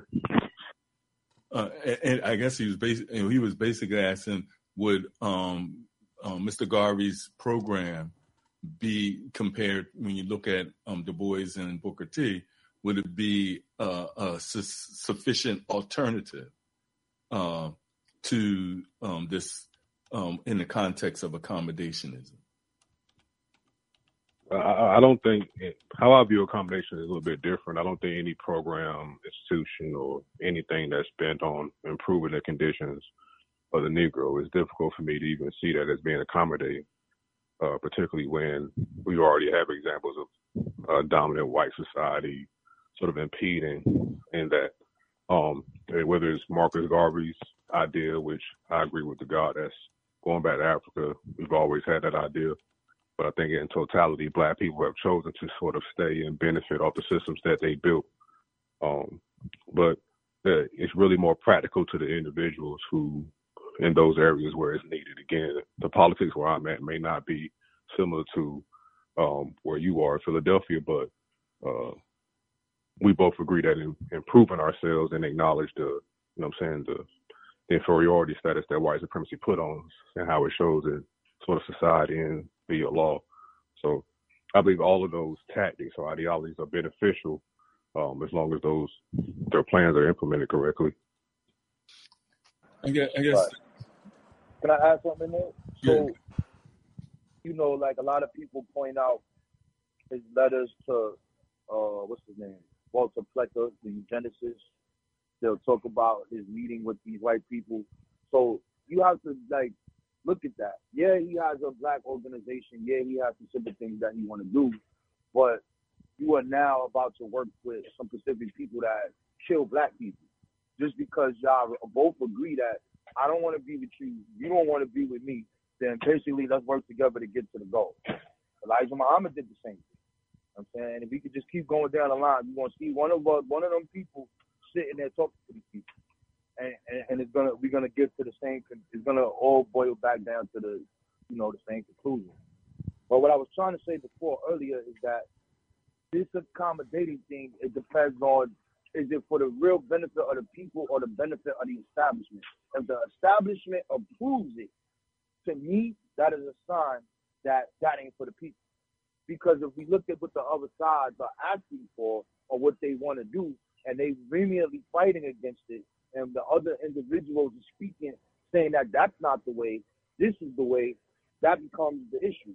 And lastly, if we look at, I don't want to take too long here, but if we look at that Black Power Convention in 1972, when they talked about making a black agenda, this is what they say. For more than a century, we have followed the path of political dependence on white men and their system. From the Liberty Party in the decades before the Civil War to the Republican Party of Abraham Lincoln. We trusted in white men and white politics as our deliverers. 60 years ago, W.E. Boyd said we should give the Democrats their last chance. to prove their sincere commitment to equality for black people. And he was given white rights and official segregation and peace and war. Nevertheless, some 20 years later, we became Democrats in the name of Franklin Roosevelt, then supported Successor Harry Truman, and tried nonpartisan Republic General of the Army Eisenhower. We were wood like many others by the superficial liberalism. Lastly, he says, both parties have betrayed us. Here at Gary, let us never forget that while the times and the names of the parties have continually changed, one truth has faced us consistently, never changing. Both parties have betrayed us whenever their interests conflicted with ours. So with that being said, when we talk about this accommodation and we're looking at the black politicians that's in our communities, why black people say right now that they don't want to vote? Are all black people stupid? No, they're not stupid. They see what is actually happening. If I'm looking at gentrification that's happening all across the country in Harlem, I can point directly to the Abyssinian Baptist Church that is here in Harlem. And I can look at this black developer who did this. And he opened this up as a level to the community. So we're going to bring businesses to the community. We're going to bring more jobs to the community. We're going to help do all these other things. But we now see the result of what he was doing. So when we say in this accommodation, this is what we're talking about. Is it beneficial for this individual in the interest of that party or the black people in general as a whole? And that's the problem. These ideologies been like that from day one. Always been like that. And last point, our first religion that we know about was in America in 1741 was called Negro Election Day. And in this Negro Election Day, we would parrot the election day. And in this, we would pick a king. And this king was the one who was governor over the people. Or who is this guy? This is the guy that is the intermediate between the white people and the black people. He's the guy that puts the rules down for the white man and the black community. That ideology has to be looked at in this whole historical concept. When you're like, what are you accommodating for? When did we ever have a politician or politicians, period, that represented us 100% that we could hold up and say, who? So at some point, we're going to have to try something that we never tried before. And, I mean, I'm not going to say it here, but we know, you can guess exactly what it is. We didn't try everything else, and it didn't work. And, you know, the brother said it. I don't remember his name, but we buy into white. We buy into this program. We buy into it. I don't have to use history. Just look at your job. Look at a black man that's sitting near you to the job. Look at the black woman that's sitting at your job. Some of these people will betray you just so that they can get to that next level. Accommodation. Who's your boss? No, there's levels to it. And all of those levels have a root. And until that's identified and we say we don't want this no more, we're going to be having this conversation 20 years down the line. And it's going to keep having. It's not going to never stop. Listen, I agree with a lot of things Brother Robert said. The only thing I don't agree with is that it's not going to ever stop. It's going to stop. And I think that we have to be the catalyst in stopping it. And I'm talking about the mindset that we have and that we're espousing this evening. Richard, you mentioned to both Brother Rabon and Brother Saneb about what's going on in Virginia in relation to accommodationists. And I think Brother Saneb mentioned about they're representing their particular localities, whether it's Virginia or Georgia, if I'm not mistaken. In reference to what you're saying, and when we were comparing them to the other men, even though they had political connections, none of those men, even Marcus Garvey, who the caller brought up, W.B. Du Bois or Booker T, was not politicians. These people here, all we have to do is look at what they're doing. Their works prove what they are. You got blacks from Obama to Abrams to the guy Jamie, whatever his last name is, I forgot, Warnock and others going to Virginia to convince just like Malcolm said about the black vote is the determining factor, to convince black people to vote for a guy that was running around in blackface as opposed to this Republican guy. You got blacks running to that state to convince black constituents to do this. Black people that's suffering in Virginia, just like they're suffering in Alabama and in Georgia. We can't keep doing this. I just read a article in Politico a couple of days ago that black candidates posted blowout numbers in these recent campaign contributions. Warnock is running again. He raised over close to $10 million in just 90 days. Val Demings, the former cop that's running down there in Florida, amassed an eye-popping, according to this article, an eye-popping $8.5 million in a short period of time. Tim Scott brought in $8.4 million. They said black candidates is posting blowout numbers around the country in these races with cash windfalls into their campaign coffers. The question is those windfalls coming from the black community? No, they're not. They're coming from special interest groups. They're coming from religious groups, whether it's Jews or whoever is donating money. And just like this capitalist system we live under, wherever the money is coming from, that's who that's who you're going to bow to. So I think these people's works saying who they are. They're using black people because they're black. They're using a black vote, but they don't represent black interests or black people. It's clear to me. Well, Go ahead, Richard. I'm definitely one who also agreed that as of this body, it's hard to tell, and I know there are some, and the ones that are out there are not necessarily public figures. It's hard to tell who are the those who represent black folks that deal with the accommodation question, but in the end, you can point to, like, even with I'm definitely with Booker T in relationship to Tuskegee and what Tuskegee was able to do in his time, and specifically, and again with if we just look at the works, the scholastic work of Du Bois, I think it was even to what he did with the Philadelphia Negro. I think that work, taking. Was something in the interest of black folks in the sense of being able to give a self-reflection. And if I'm not mistaken, Saneb, which it was hard for me to figure out, you posted a survey, I think it was that Du Bois did in relationship to the income in Georgia. Was that? Yeah. What year was that done? Oh, that was in 1900. Mm-hmm. And just being able, to show what we were able to do, but to show where we started from, so that we can build on.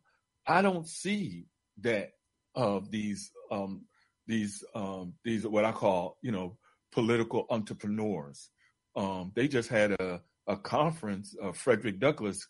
1 day, 3-hour conference of state in the state of Pennsylvania, as it was supposed to be, not just. And this is the second one. I don't. When I'm looking around me, I don't see where their political capital is being used to move the quality of life. I ain't saying that it's absolute. I agree with Rob Warren's assessment in the sense of the expansion of who benefits is of a smaller network, but I can't see the benefit of black people within the community that I see, especially the council people, using those as an example, where I'm living in an environment that is being totally regentrified under his watch, the person before him who was black watch, and on and on. So I just, it's just hard for me to see when we talk about from the context of accommodation. And Elliot, when you bring up about the dollars that's being raised, and that's the visible dollars. Mm-hmm. Exactly. That, you know, they work out for the best interests of black folks. And I appreciate Rob Bourne bringing up a historical moment where, like, you could see the same thing done. And what did you call him, Rob? He was the king of? The Negro Color Convention. It was not Negro, excuse me, the Negro Election Day, and they would have to pick a king. And they were using an African ceremony, which was interesting, but it would be a king, and they were really from Africa. That's the interesting thing. And every year they would have this vote. They would do like fighting, etc. But these persons are the ones who administrate the justice in the community, and they are the liaisons between the European and the black community. So that's what I was trying to say earlier when I was talking about Europe. They did it there first. And you see the black mayor that's there in the 1500s and see this, and you're like, so those people see that, but they will never get this person. It's like an illusion. Like, you can be just like Mr. Valentine. You can be just like him. No, you're not. This guy especially picked handmade for the job. You're not. And so, you know, it's an interesting. This is a ongoing thing, bro. I mean, so like, I don't see it changing, bro. I really don't. I mean, like, I'm not saying I lost hope as far as the people, but I don't see it.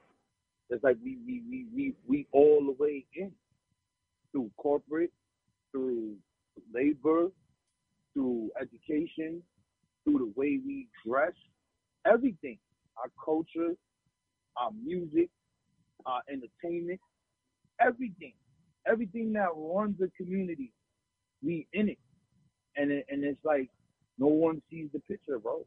There's no talking, there's no having this conversation with a person who got their PhD, got to work, got their family and this, and we having this conversation. The conversation's gonna go different unless they have a degree in history, etc. It's gonna go different.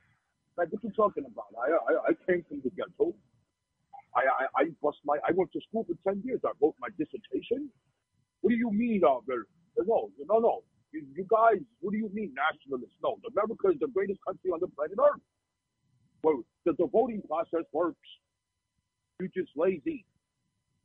You become like a Bill Cosby talking about. Remember that? I was beating up the black community. Remember that? Mm-hmm. Yeah, that's how you're gonna talk. So Elliot, I'm an optimist, but I think that this is another example of where having a historical analysis that we can't overlook it or sugarcoat it. We have to look it in the face in order, because within us it seems that there is a culture and system of accommodation that looks out for the other point that you made, Elliot, to control black people. We can't overlook that. And what I hear is it has a long history that we can't, just put it in the context of our generational experience. We have to look at it as an evolution of generation to understand, well, what is it that we got to do now? But we also have to be optimistic that the intervention, those standing on the sideline, as Sister McKinney says, more can be pulled to one side or the other. And that's for me, the example of the Underground Railroad, a network of people who are able to make it happen. But that might be going off topic. Let's take a brief break. Can we all stay for a few more minutes? Can we all stay for a few more minutes? Yes, sir. I'm here. Good. Let's take a brief break, and when we come back, we'll continue. We got the call on the line. We'll continue this conversation, and we can do that with our guests, activist, researcher, and historian, Brother Saneb Sankofa. Also, Brother Rob Bourne is with us. They're both from Each One Teach One think tank. jump on the line while it's still here. 215-490-9832. That's 215-490-9832. Time for an awakening. We'll be right back.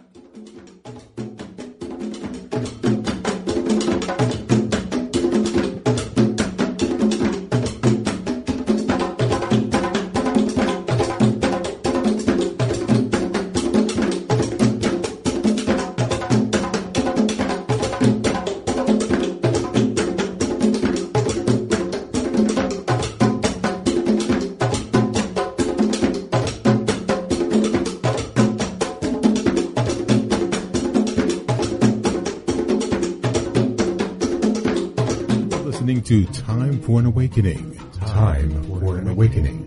With host Brother Elliot and Brother Richard on Time for an Awakening Media, part of the Black Talk Radio Network.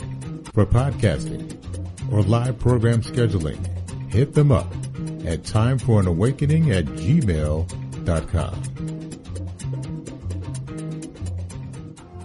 All Insurance Incorporated, an African-American owned and operated insurance agency in business for over 20 years, located at 231 Southeastern Road in Glenside, PA, with other offices in Germantown and West Philadelphia. Call now for commercial insurance quotes, homeowners insurance quotes, automobile insurance quotes, notary and tax services, representing over 15 major A-rated insurance companies, offering a discount on all notary services when you call in for a free quote. Call this number, 215-885-2444.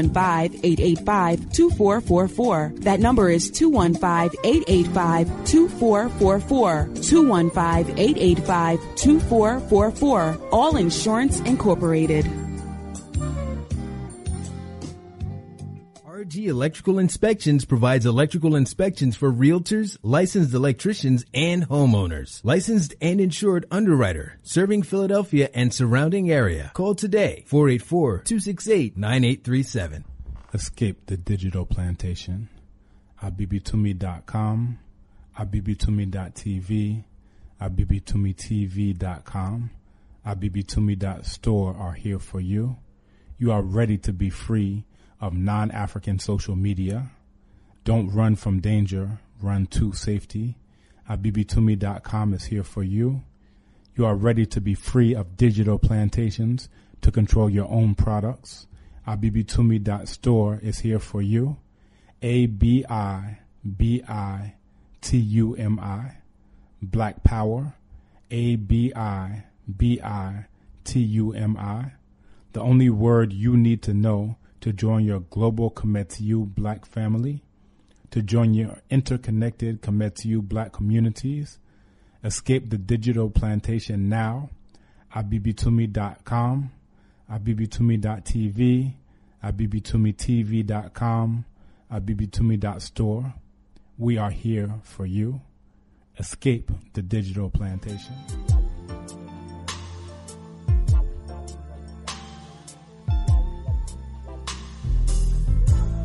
Darkness no longer, a child is born.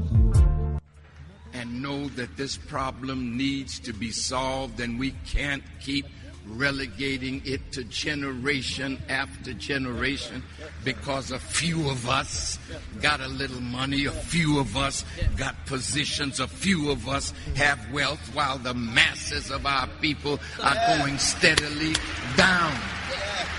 No one man can rise above the condition of his people.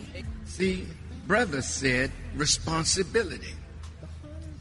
Is it that we should let them take responsibility to do for us, or should we pool the knowledge that's at the table, the power that's in our community, the wealth that's in our community to change the harsh reality of black life in America?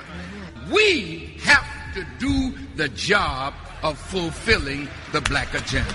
Thank you.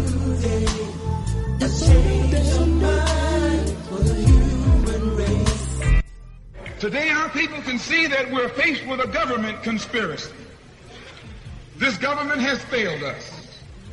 The senators who are filibustering concerning your and my rights, that's the government. Don't say it's Southern senators. This is the government. This is a government filibuster. It's not a segregationist filibuster. It's a government filibuster. Any kind of activity that takes place on the floor of the Congress or the Senate, that's the government. So this government has failed us. The government itself has failed us. And the white liberals who have been posing as our friends have failed us. And once we see that all these other sources to which we've turned have failed, we stop turning to them and turn to ourselves. We need a self-help program. A do-it-yourself philosophy. A do-it-right now philosophy. It's already too late philosophy.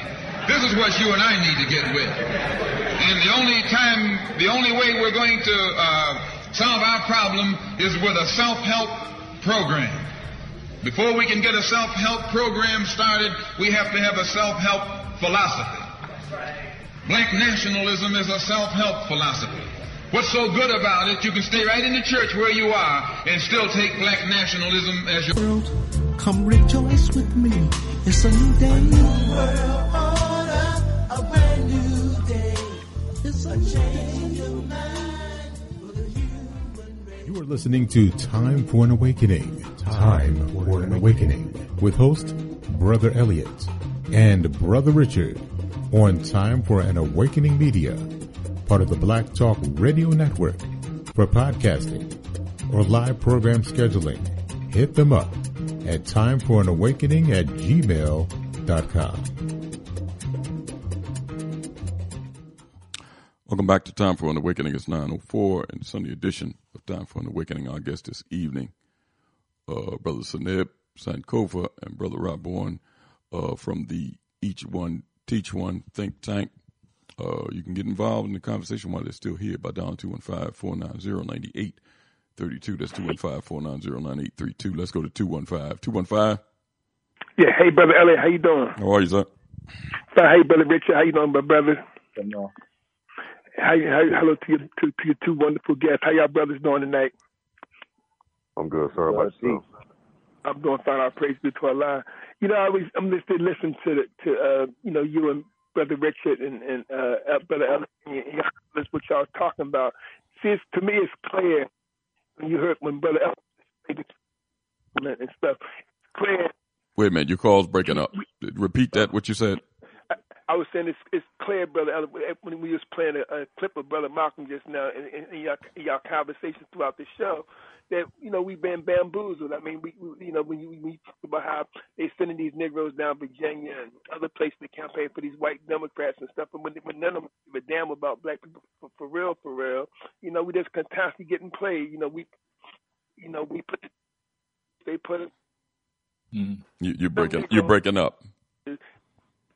That's what's got enough heart to push our agenda. Your call is breaking up. Your call is breaking up. Oh, I call you.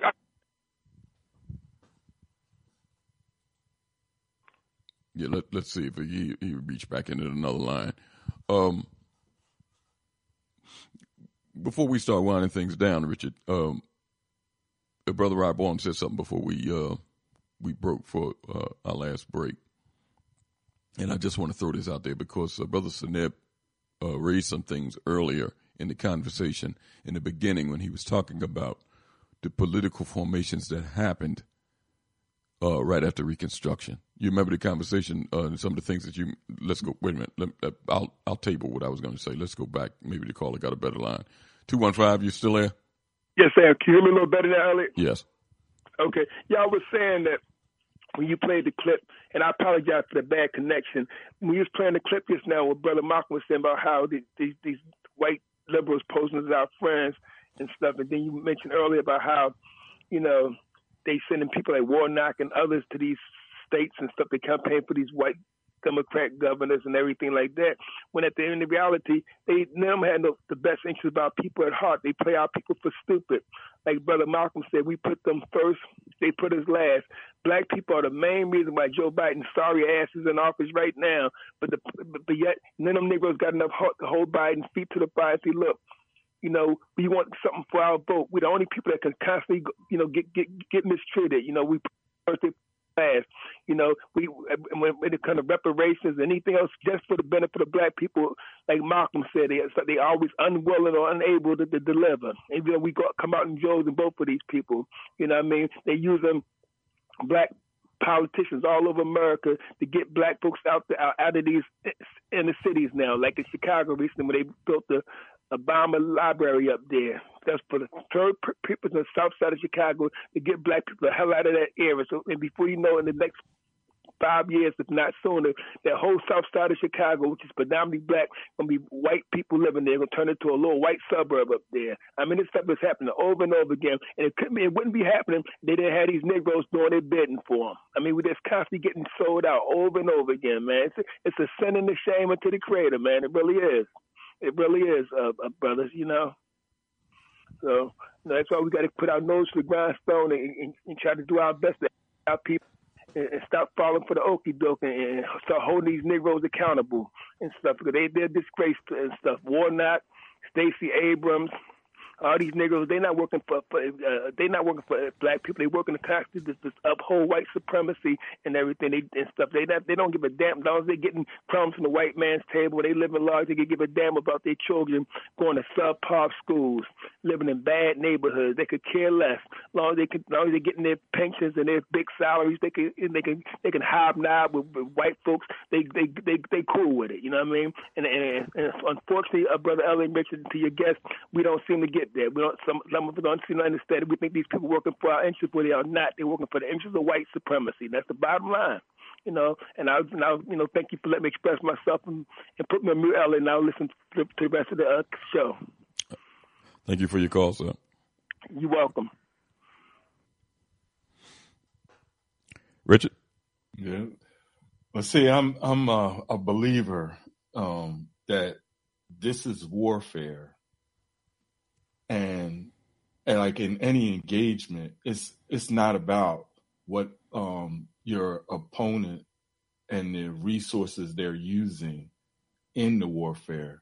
It's about how effective your strategy is in order to win the battle. Some battles are small, some are large, but primarily to win the positioning that you need to win in order to win the war. And the purpose of the history is to be able to look over those engagements in order to reformulate your strategy. But when we're looking at it as passive observers, again, as Sister McKinney makes that metaphor of, if we're looking at it as people standing on the sideline, then we're not looking at it as Kunta Kinte, who got caught as an individual. But my point is that we have to look at it that we are the Kunta Kintes, and we are being able to create new strategies. And in doing that, a part of that strategic and tactical is accommodating to the environment and terrain, because you can have no weapons and then be able to pick up the weapons that is left behind and still win the war.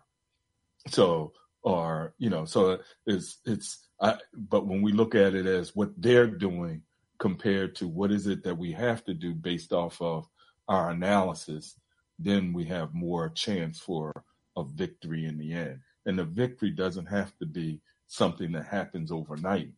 It may be generational, but each generation we're putting something in place to make our fortification to the end accomplishment guaranteed.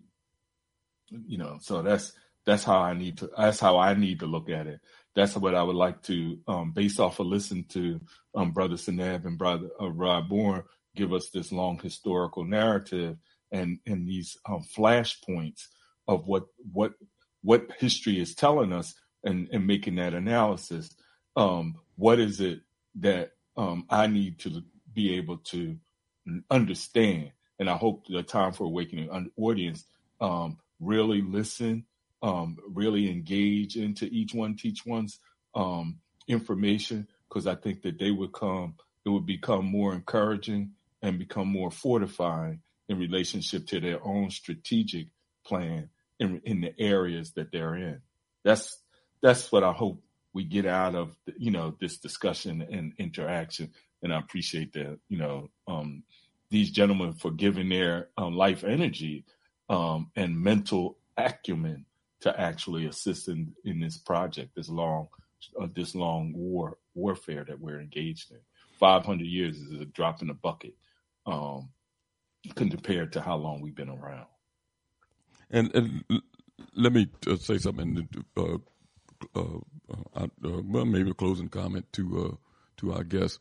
Brother Saneb, early in the conversation, Richard, you remember when he talked about some of the political formations that happened during Reconstruction and how it was agenda set up, it was platforms, and people acted on it. You remember some of the things that you mentioned, Brother Saneb? Yes, I think I was speaking to the color conventions and how they drew up resolutions at the convention, and those resolutions were sort of pushed to their local delegates and communities. Exactly. And the people that went into office acted on those platforms based on the people's wishes. See, I think in any experience that and especially that we've had here, is clues to how we can moving forward.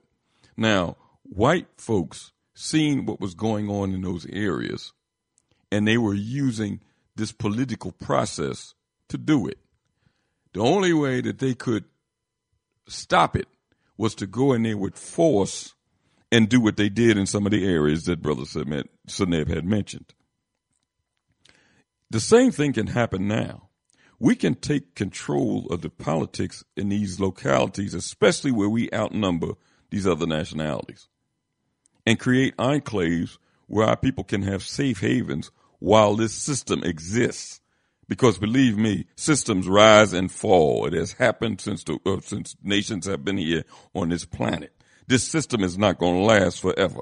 It has risen and it's going to eventually fall. The thing is, what do we do moving forward? Our people is not going to disappear when this United States of America disappears.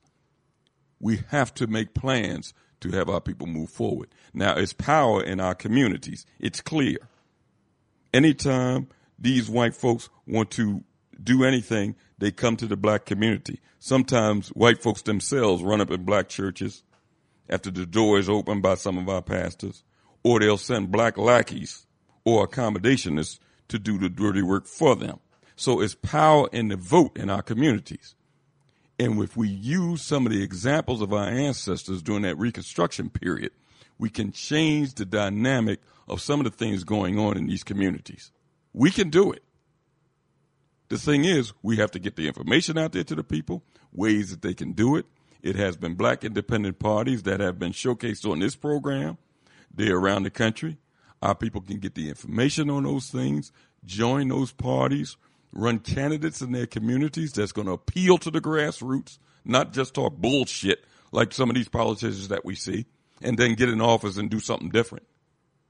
Black farmers getting screwed. This new revised Build Back America plan, which has nothing to do with black people, you're going to get screwed in the end. Black farmers that were supposed to be getting that money because of racism by the USDA, it happened under Obama. They supposedly got a record amount of money that they got screwed out of when he was in. Now Biden allocates $5 billion, and they're going to get screwed out of that. But other nationalities, I think $450,000 is going to go to each one of those Mexicans that they incarcerated down there or separated them from their families. I think 25,000, these Afghan Uncle Toms that work with the United States over there against their own people, they've been here and come through Philadelphia. Where do you think they're going? We've asked this question on the community. Where do you think those 25,000 plus people are going? They ain't going in white areas to open up white businesses. They coming in your communities. They coming in Harlem. They coming in Baltimore. They coming in Philadelphia. They coming in Chicago. They going to go in black communities and open up businesses and suck the economic strength out of the black communities. And they going to get help from these black accommodationists. We can stop this foolishness. We don't have to live like this. We don't have to throw up our hands and say, oh, it ain't just going to be like this. No, we got to give hope and understanding to our children that they can make a difference in this, and stop letting their minds be turned over to these white folks that got black lackeys, teaching them all types of old degenerate stuff in rap music, teaching them all types of stuff about anything goes. You don't have to identify as a man or woman, all this type of shit. This is not our culture. We have adapted to it. This is not our culture. We're going to throw up our hands and just say, I give up. We can't do this. We just can't. Any last comments from our guest? I'm sorry to take the mic from you, but I'll turn it over to you. That's a good thing. I would say this, I tell this one story a lot. And met a person when I was younger in Attica prison. And, you run into people who are a part of the Black Liberation Army. Met one of those brothers named Righteous. And I ran into some people that was original Black Panthers. Like, they got 75 numbers. Like, before I was even, I'm like, God damn. Those people are forgot about. Nobody talks about them. Nobody cares about them. But if, rapper get locked up, free Meek Mill. But anyway, this guy told me a story. And I would sit there and argue with this man. But the same position that you have. And I'm like, yo, the youth is the future, bro.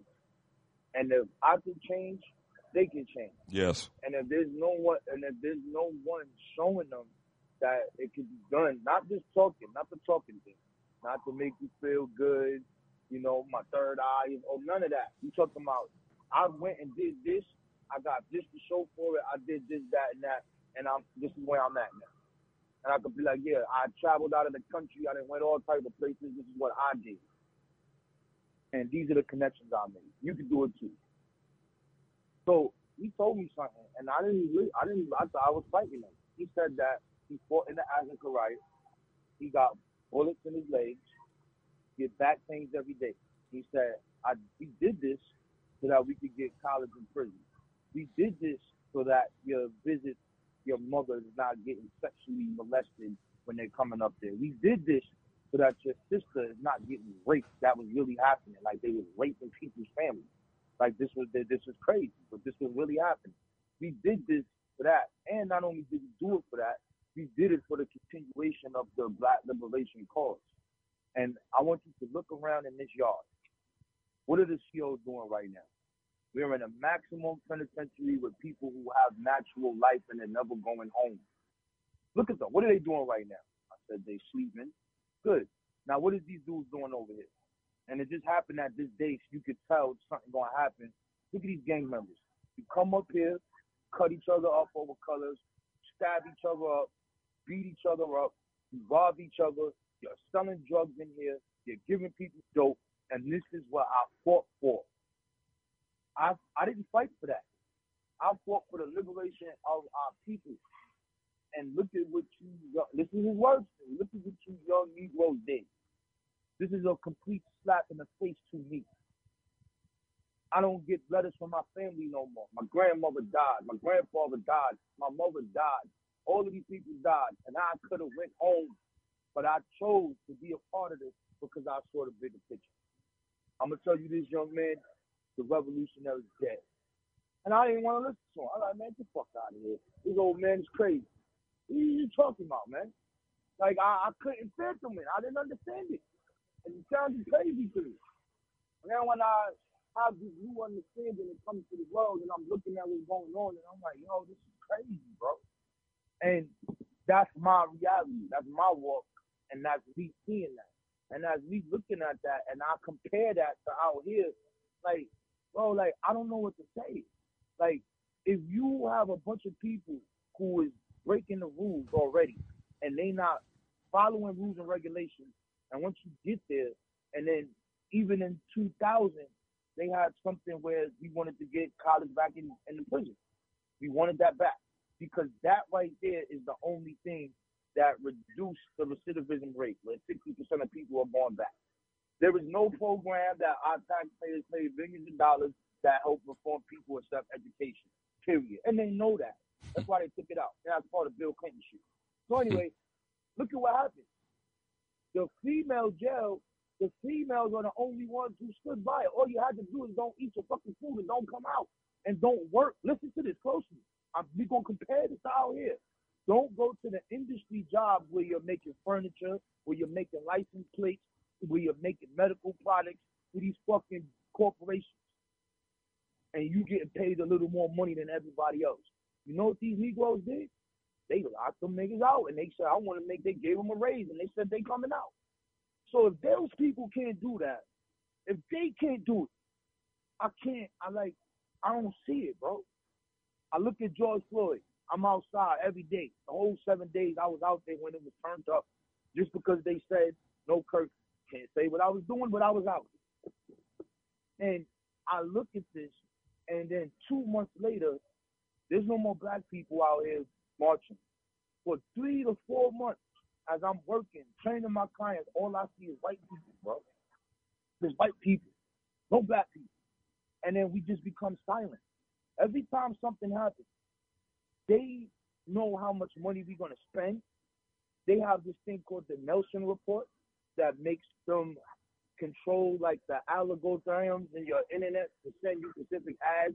They know how much mostly our money is spent on rent. They know about transportation. They know about the food. And then everything else is miscellaneous nonsense bullshit. They know this. And they sell this information to these companies that we see every day around us. So they know that, number one. Number two, they know that if something happens, you Negroes are only going to get mad for a couple of weeks, throw a temper tantrum and mess up your community, and you're going to go back on to doing what you're doing. I'm sorry, my brother. I don't see it. The only way I see that anything is going to change is when they completely flip on us and make us the enemy number one completely and just start violating our rights where we have no choice but to come together in order to survive. If this continues in this trajectory and how it is going, and every other nationality that comes to this country, and they are using this political process, they own the stores and I don't know what to say. Black nationalism, where? We sound like dinosaurs. Where is this happening? You're going to look at Atlanta, the place where most black people, all right, fine, but there's 45 million of us. We all ain't in the South. We in the Midwest. Who owns the shit in your community? Who owns the shit where you live? Who owns your goddamn building if you're paying rent for them? Like, who owns all of this? And then we look at all of our rappers and entertainers. They scream, I'm from this block. I'm from this block. But you don't own shit on the block. I don't want to hear about you. What do you mean your block? How many buildings you got? Are you taking some of that revenue and putting it back into the key? You're not doing none of that. You're just saying it. Well, Brother Ramon, let me say this to you. Who has facilitated all of what you just stated? Or the businesses being run? Who has facilitated the businesses being run in your communities, the gentrification? Who has helped facilitate that? Black people and the political structure. Exactly. And there's black people apart. But that doesn't stop us because I wasn't here in the beginning. I know Saneb probably did it. That don't stop us from building our own stuff. No, absolutely not. Absolutely not. So if we look at it, what just happened with, last year? Look at this. Here's another example. Gucci and Prada made some products with blackface on it. People got mad for how long? 2 weeks. And then your entertainers, Floyd Mayweather, said, fuck that, I'm buying all this shit. And everybody, yeah, that's right. Snoop Dogg is on TV. Yo, man, how long we got to boycott Gucci, yo? I want to wear my Gucci. Yeah, but see, how many black people that we have? But Brother Robon, we have to counter that by all of the media outlets that we have that have some type of semblance of consciousness. We have to counter it because when you saw with Mayweather's his answer to that, you saw that in the media. You didn't see it. You don't know Mayweather to go to his house and hear him say that. You saw it because you saw it in the media. He makes sure that these responses that favor what he's saying is seen by you and other young people. He makes sure of this by the use of media. Bill Clinton passed that. Don, what's that act, Richard? For the prison? No, the telecommunications act to limit black stations around this country because he's seen the power of it when blacks went out to that Million Man March. That was done through black radio. It wasn't done. There wasn't no TV people out there doing anything in reference to mobilizing black people. They seen the power of that. So they changed that law and enabled all these Clear Channel and all that to buy up black media. And then put these people like Steve Harvey and others telling jokes 6 days a week, all in front of black people. They control the media. But being that we have this internet now and other venues, we can get messages out there to our people the same way our people did when we were enslaved and had the drum and other things, getting messages to our people. They formed the Underground Railroad, getting messages to our people. Believe me, there wasn't no whites that formed that Underground Railroad. That was long before any whites realized what was going on. Those things were formed by our people, even when we were enslaved. We can do this. I know it seems bleak because we see what's happening out here. We see it ignorant. I agree with you, my brother, that the change will come, but it's a catalyst. There's something that has to happen. So another of my analogies I like to use is water. I think that black people's political situation, economic situation is equivalent to people being underwater and never came to the surface, so you don't know what's going on up top because all you see is this water that's around you.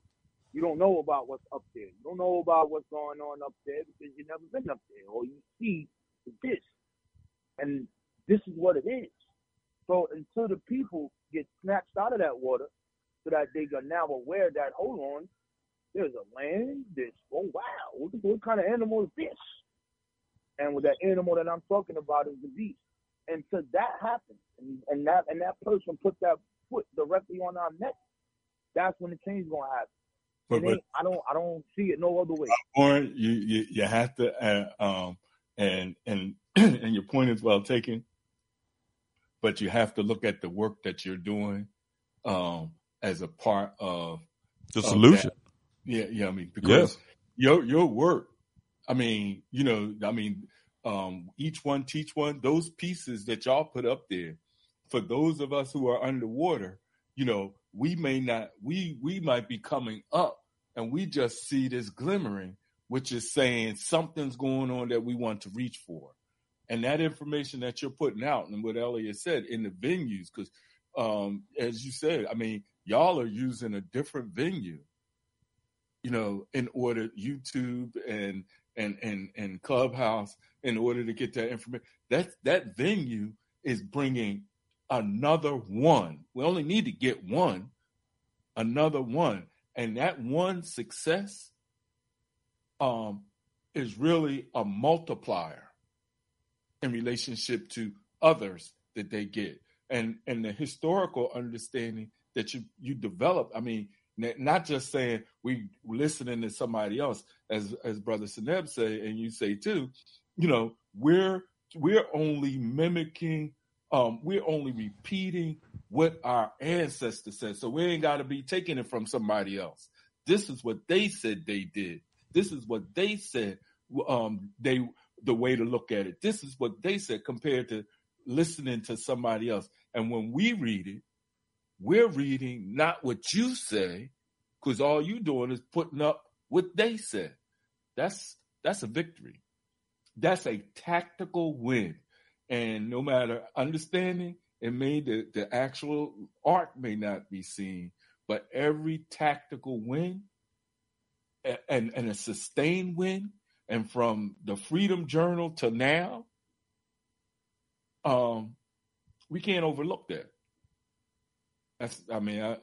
I hear what you're saying. I'm not discounting, I guess just trying to be, trying to do something that might be Elliot. Rob Bourne is a hardcore, so we gotta work with him, No, I'm listening. I understand where all the brothers is coming from, but I'm just like you said, Richard. What they're doing is a victory to this or strategy or a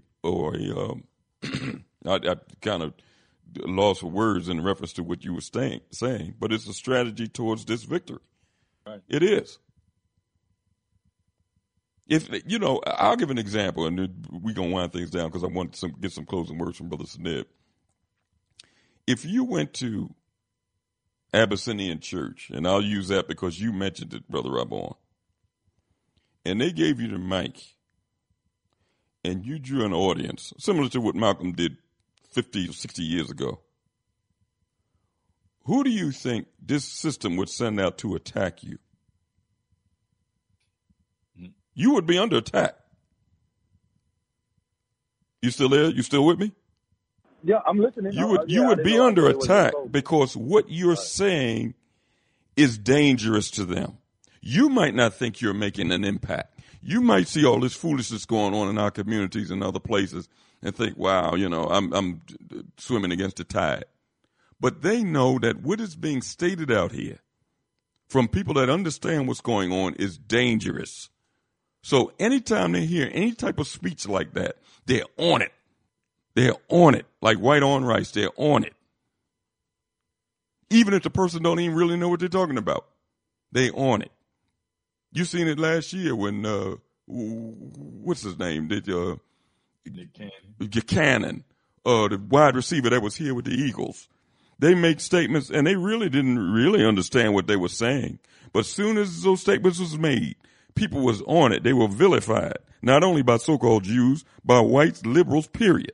They were vilified. They don't want to hear statements that is going against what the direction they got black people moving in, because they know it's dangerous.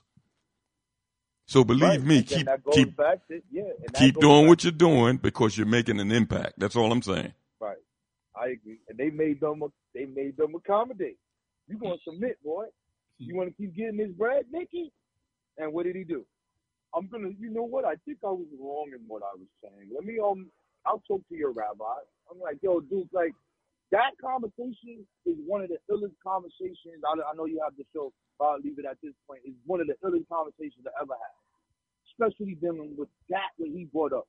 Bro, these Jews or these Jewish philosophy is at the ideological roots of our enslavement. Your rabbis wrote the Midrash Rabbah. Well, I don't want to get off it because that'll be another topic in itself that we can open up. But let me get. Yeah, that is crazy. Yeah, but let me get Brother Saneb to give some closing comments. Brother Saneb must have fell asleep. Oh, okay, you there? Yes, sir. Rephrase that last question. No, it wasn't a question. I just want you to give some closing comments based on what Richard said about what you've been doing. Well, excuse me if you hear a little bit. Oh, yeah. I know your hands is full. But I just appreciate the conversation, and it's appropriate because this period in time, beginning of the 19th century to present, is an area that's not really described, particularly when it comes down to political education. So just understanding all forms and avenues of approach when it comes down to strategically planning out and navigating racism and white supremacy, I feel like it's on the table. But again, it is important to sort of analyze these things and sort of create lessons learned. So moving forward, as we begin to educate the next generation of political leaders and thinkers and community members, they'll have those tools in their kit bag to be able to deal with it. So I appreciate the conversation. I appreciate yourself and Brother Richard for letting us come on. And listen, I hear in your arms one of the reasons why you're doing what you're doing. Just like Minister Furkan says in that snippet I just played, we can't keep passing this struggle down to generation after generation. We can't keep doing this. We can't. So I'm agree. And we see at every generation, we see it's the youth sort of leading the charge with the new black political thought. See, he's ready to start talking right now, Richard. He's ready to get involved in the conversation right now. That's right. So again, thank you, brother. I really appreciate it. And peace to the God, Rob Bourne, for coming by too. Yeah. Peace, man. I thought Danny was going to be here. Yeah. We got to do something to get him out of that cloud. To share with us. Yeah, he be here. We gonna get him. I'll get him out of here. Hey, brothers, thanks for being with us. We'll talk to you soon. All right, thank you for having us on. Peace. Thank you, Elliot. Peace, all right. Saneb and Brother Get Please. Richard Allen. I ain't playing with you, man. Talk to you. Take care.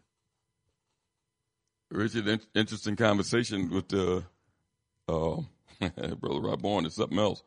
But listen, we need that intergenerational interaction. We need that. Right. It kind of gives us a perspective on what we're dealing with. Although we're not disconnected from what we're dealing with, but it kind of gives us different perspectives on this struggle and approaches to it. But you know, you're more closer to what those men are doing because you see it more.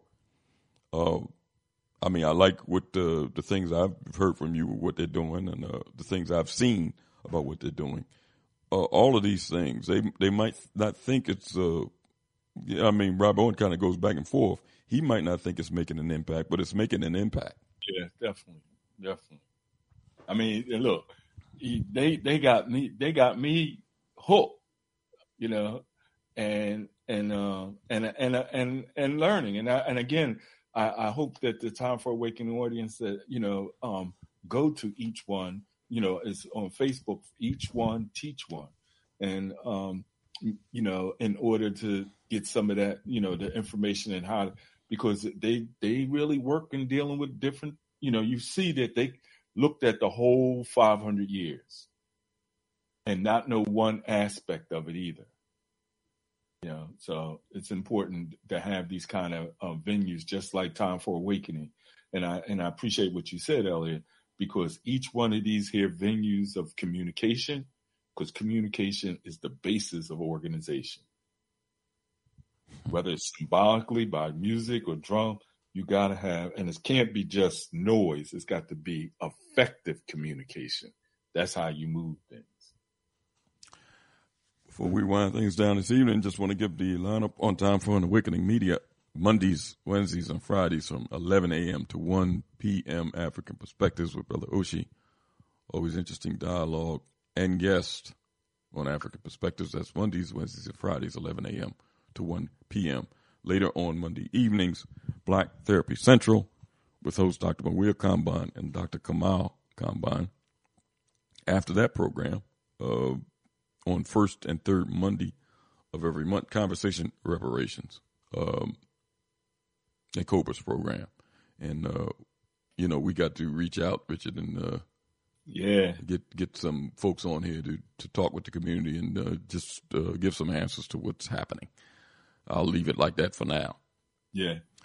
Tuesday, 8 to 10 p.m., Black Reality Think Tank with Dr. William Rogers. On Wednesday, it's our time, the Black Farmers Program. It's scheduled to start up again because they were on a little hiatus. It was harvest season, and they had the markets going on. So they'll be coming back on again shortly. They might be on this Wednesday. I'm not sure, but I'll find out.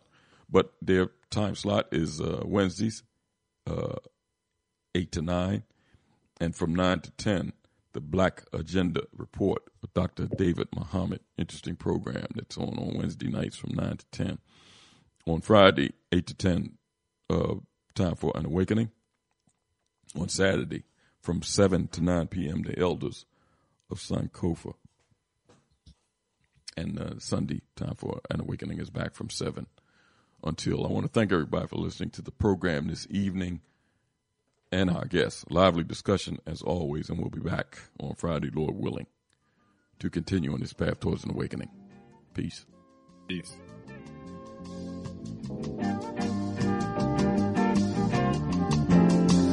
If you're driving through the country on a lazy afternoon,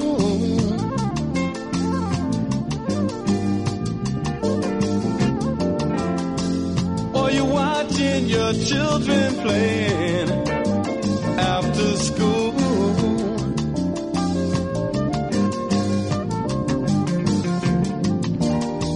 they seem to be so unaware of, I know, the things that they'll soon have to take care of.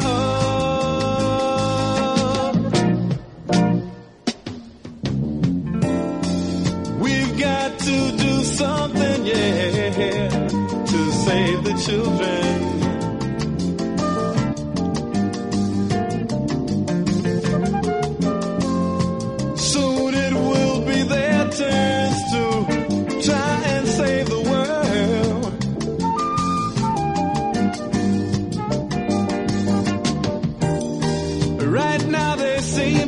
play such a small part of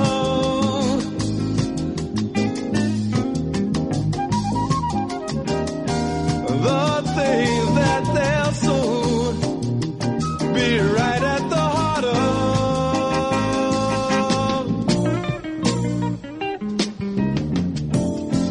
My little Tommy, he said he wants to be a fireman.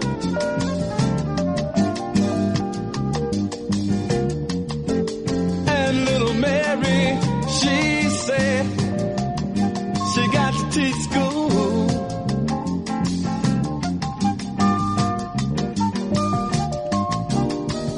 If we know all we say we know about the problem,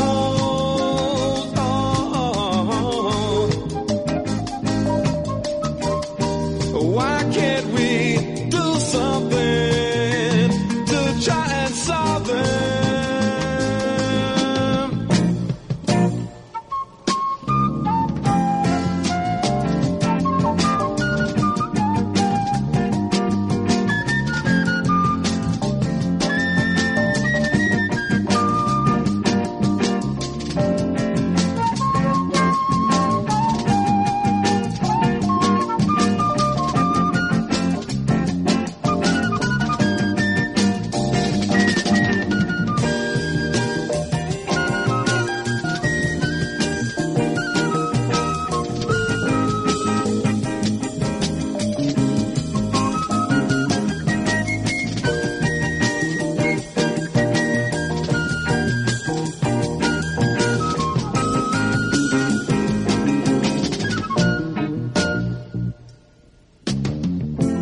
We've got to do something, yeah, to save the children.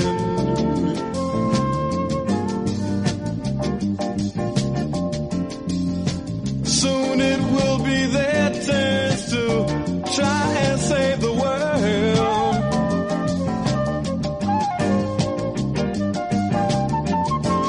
We've got to do something, yeah, to save the children.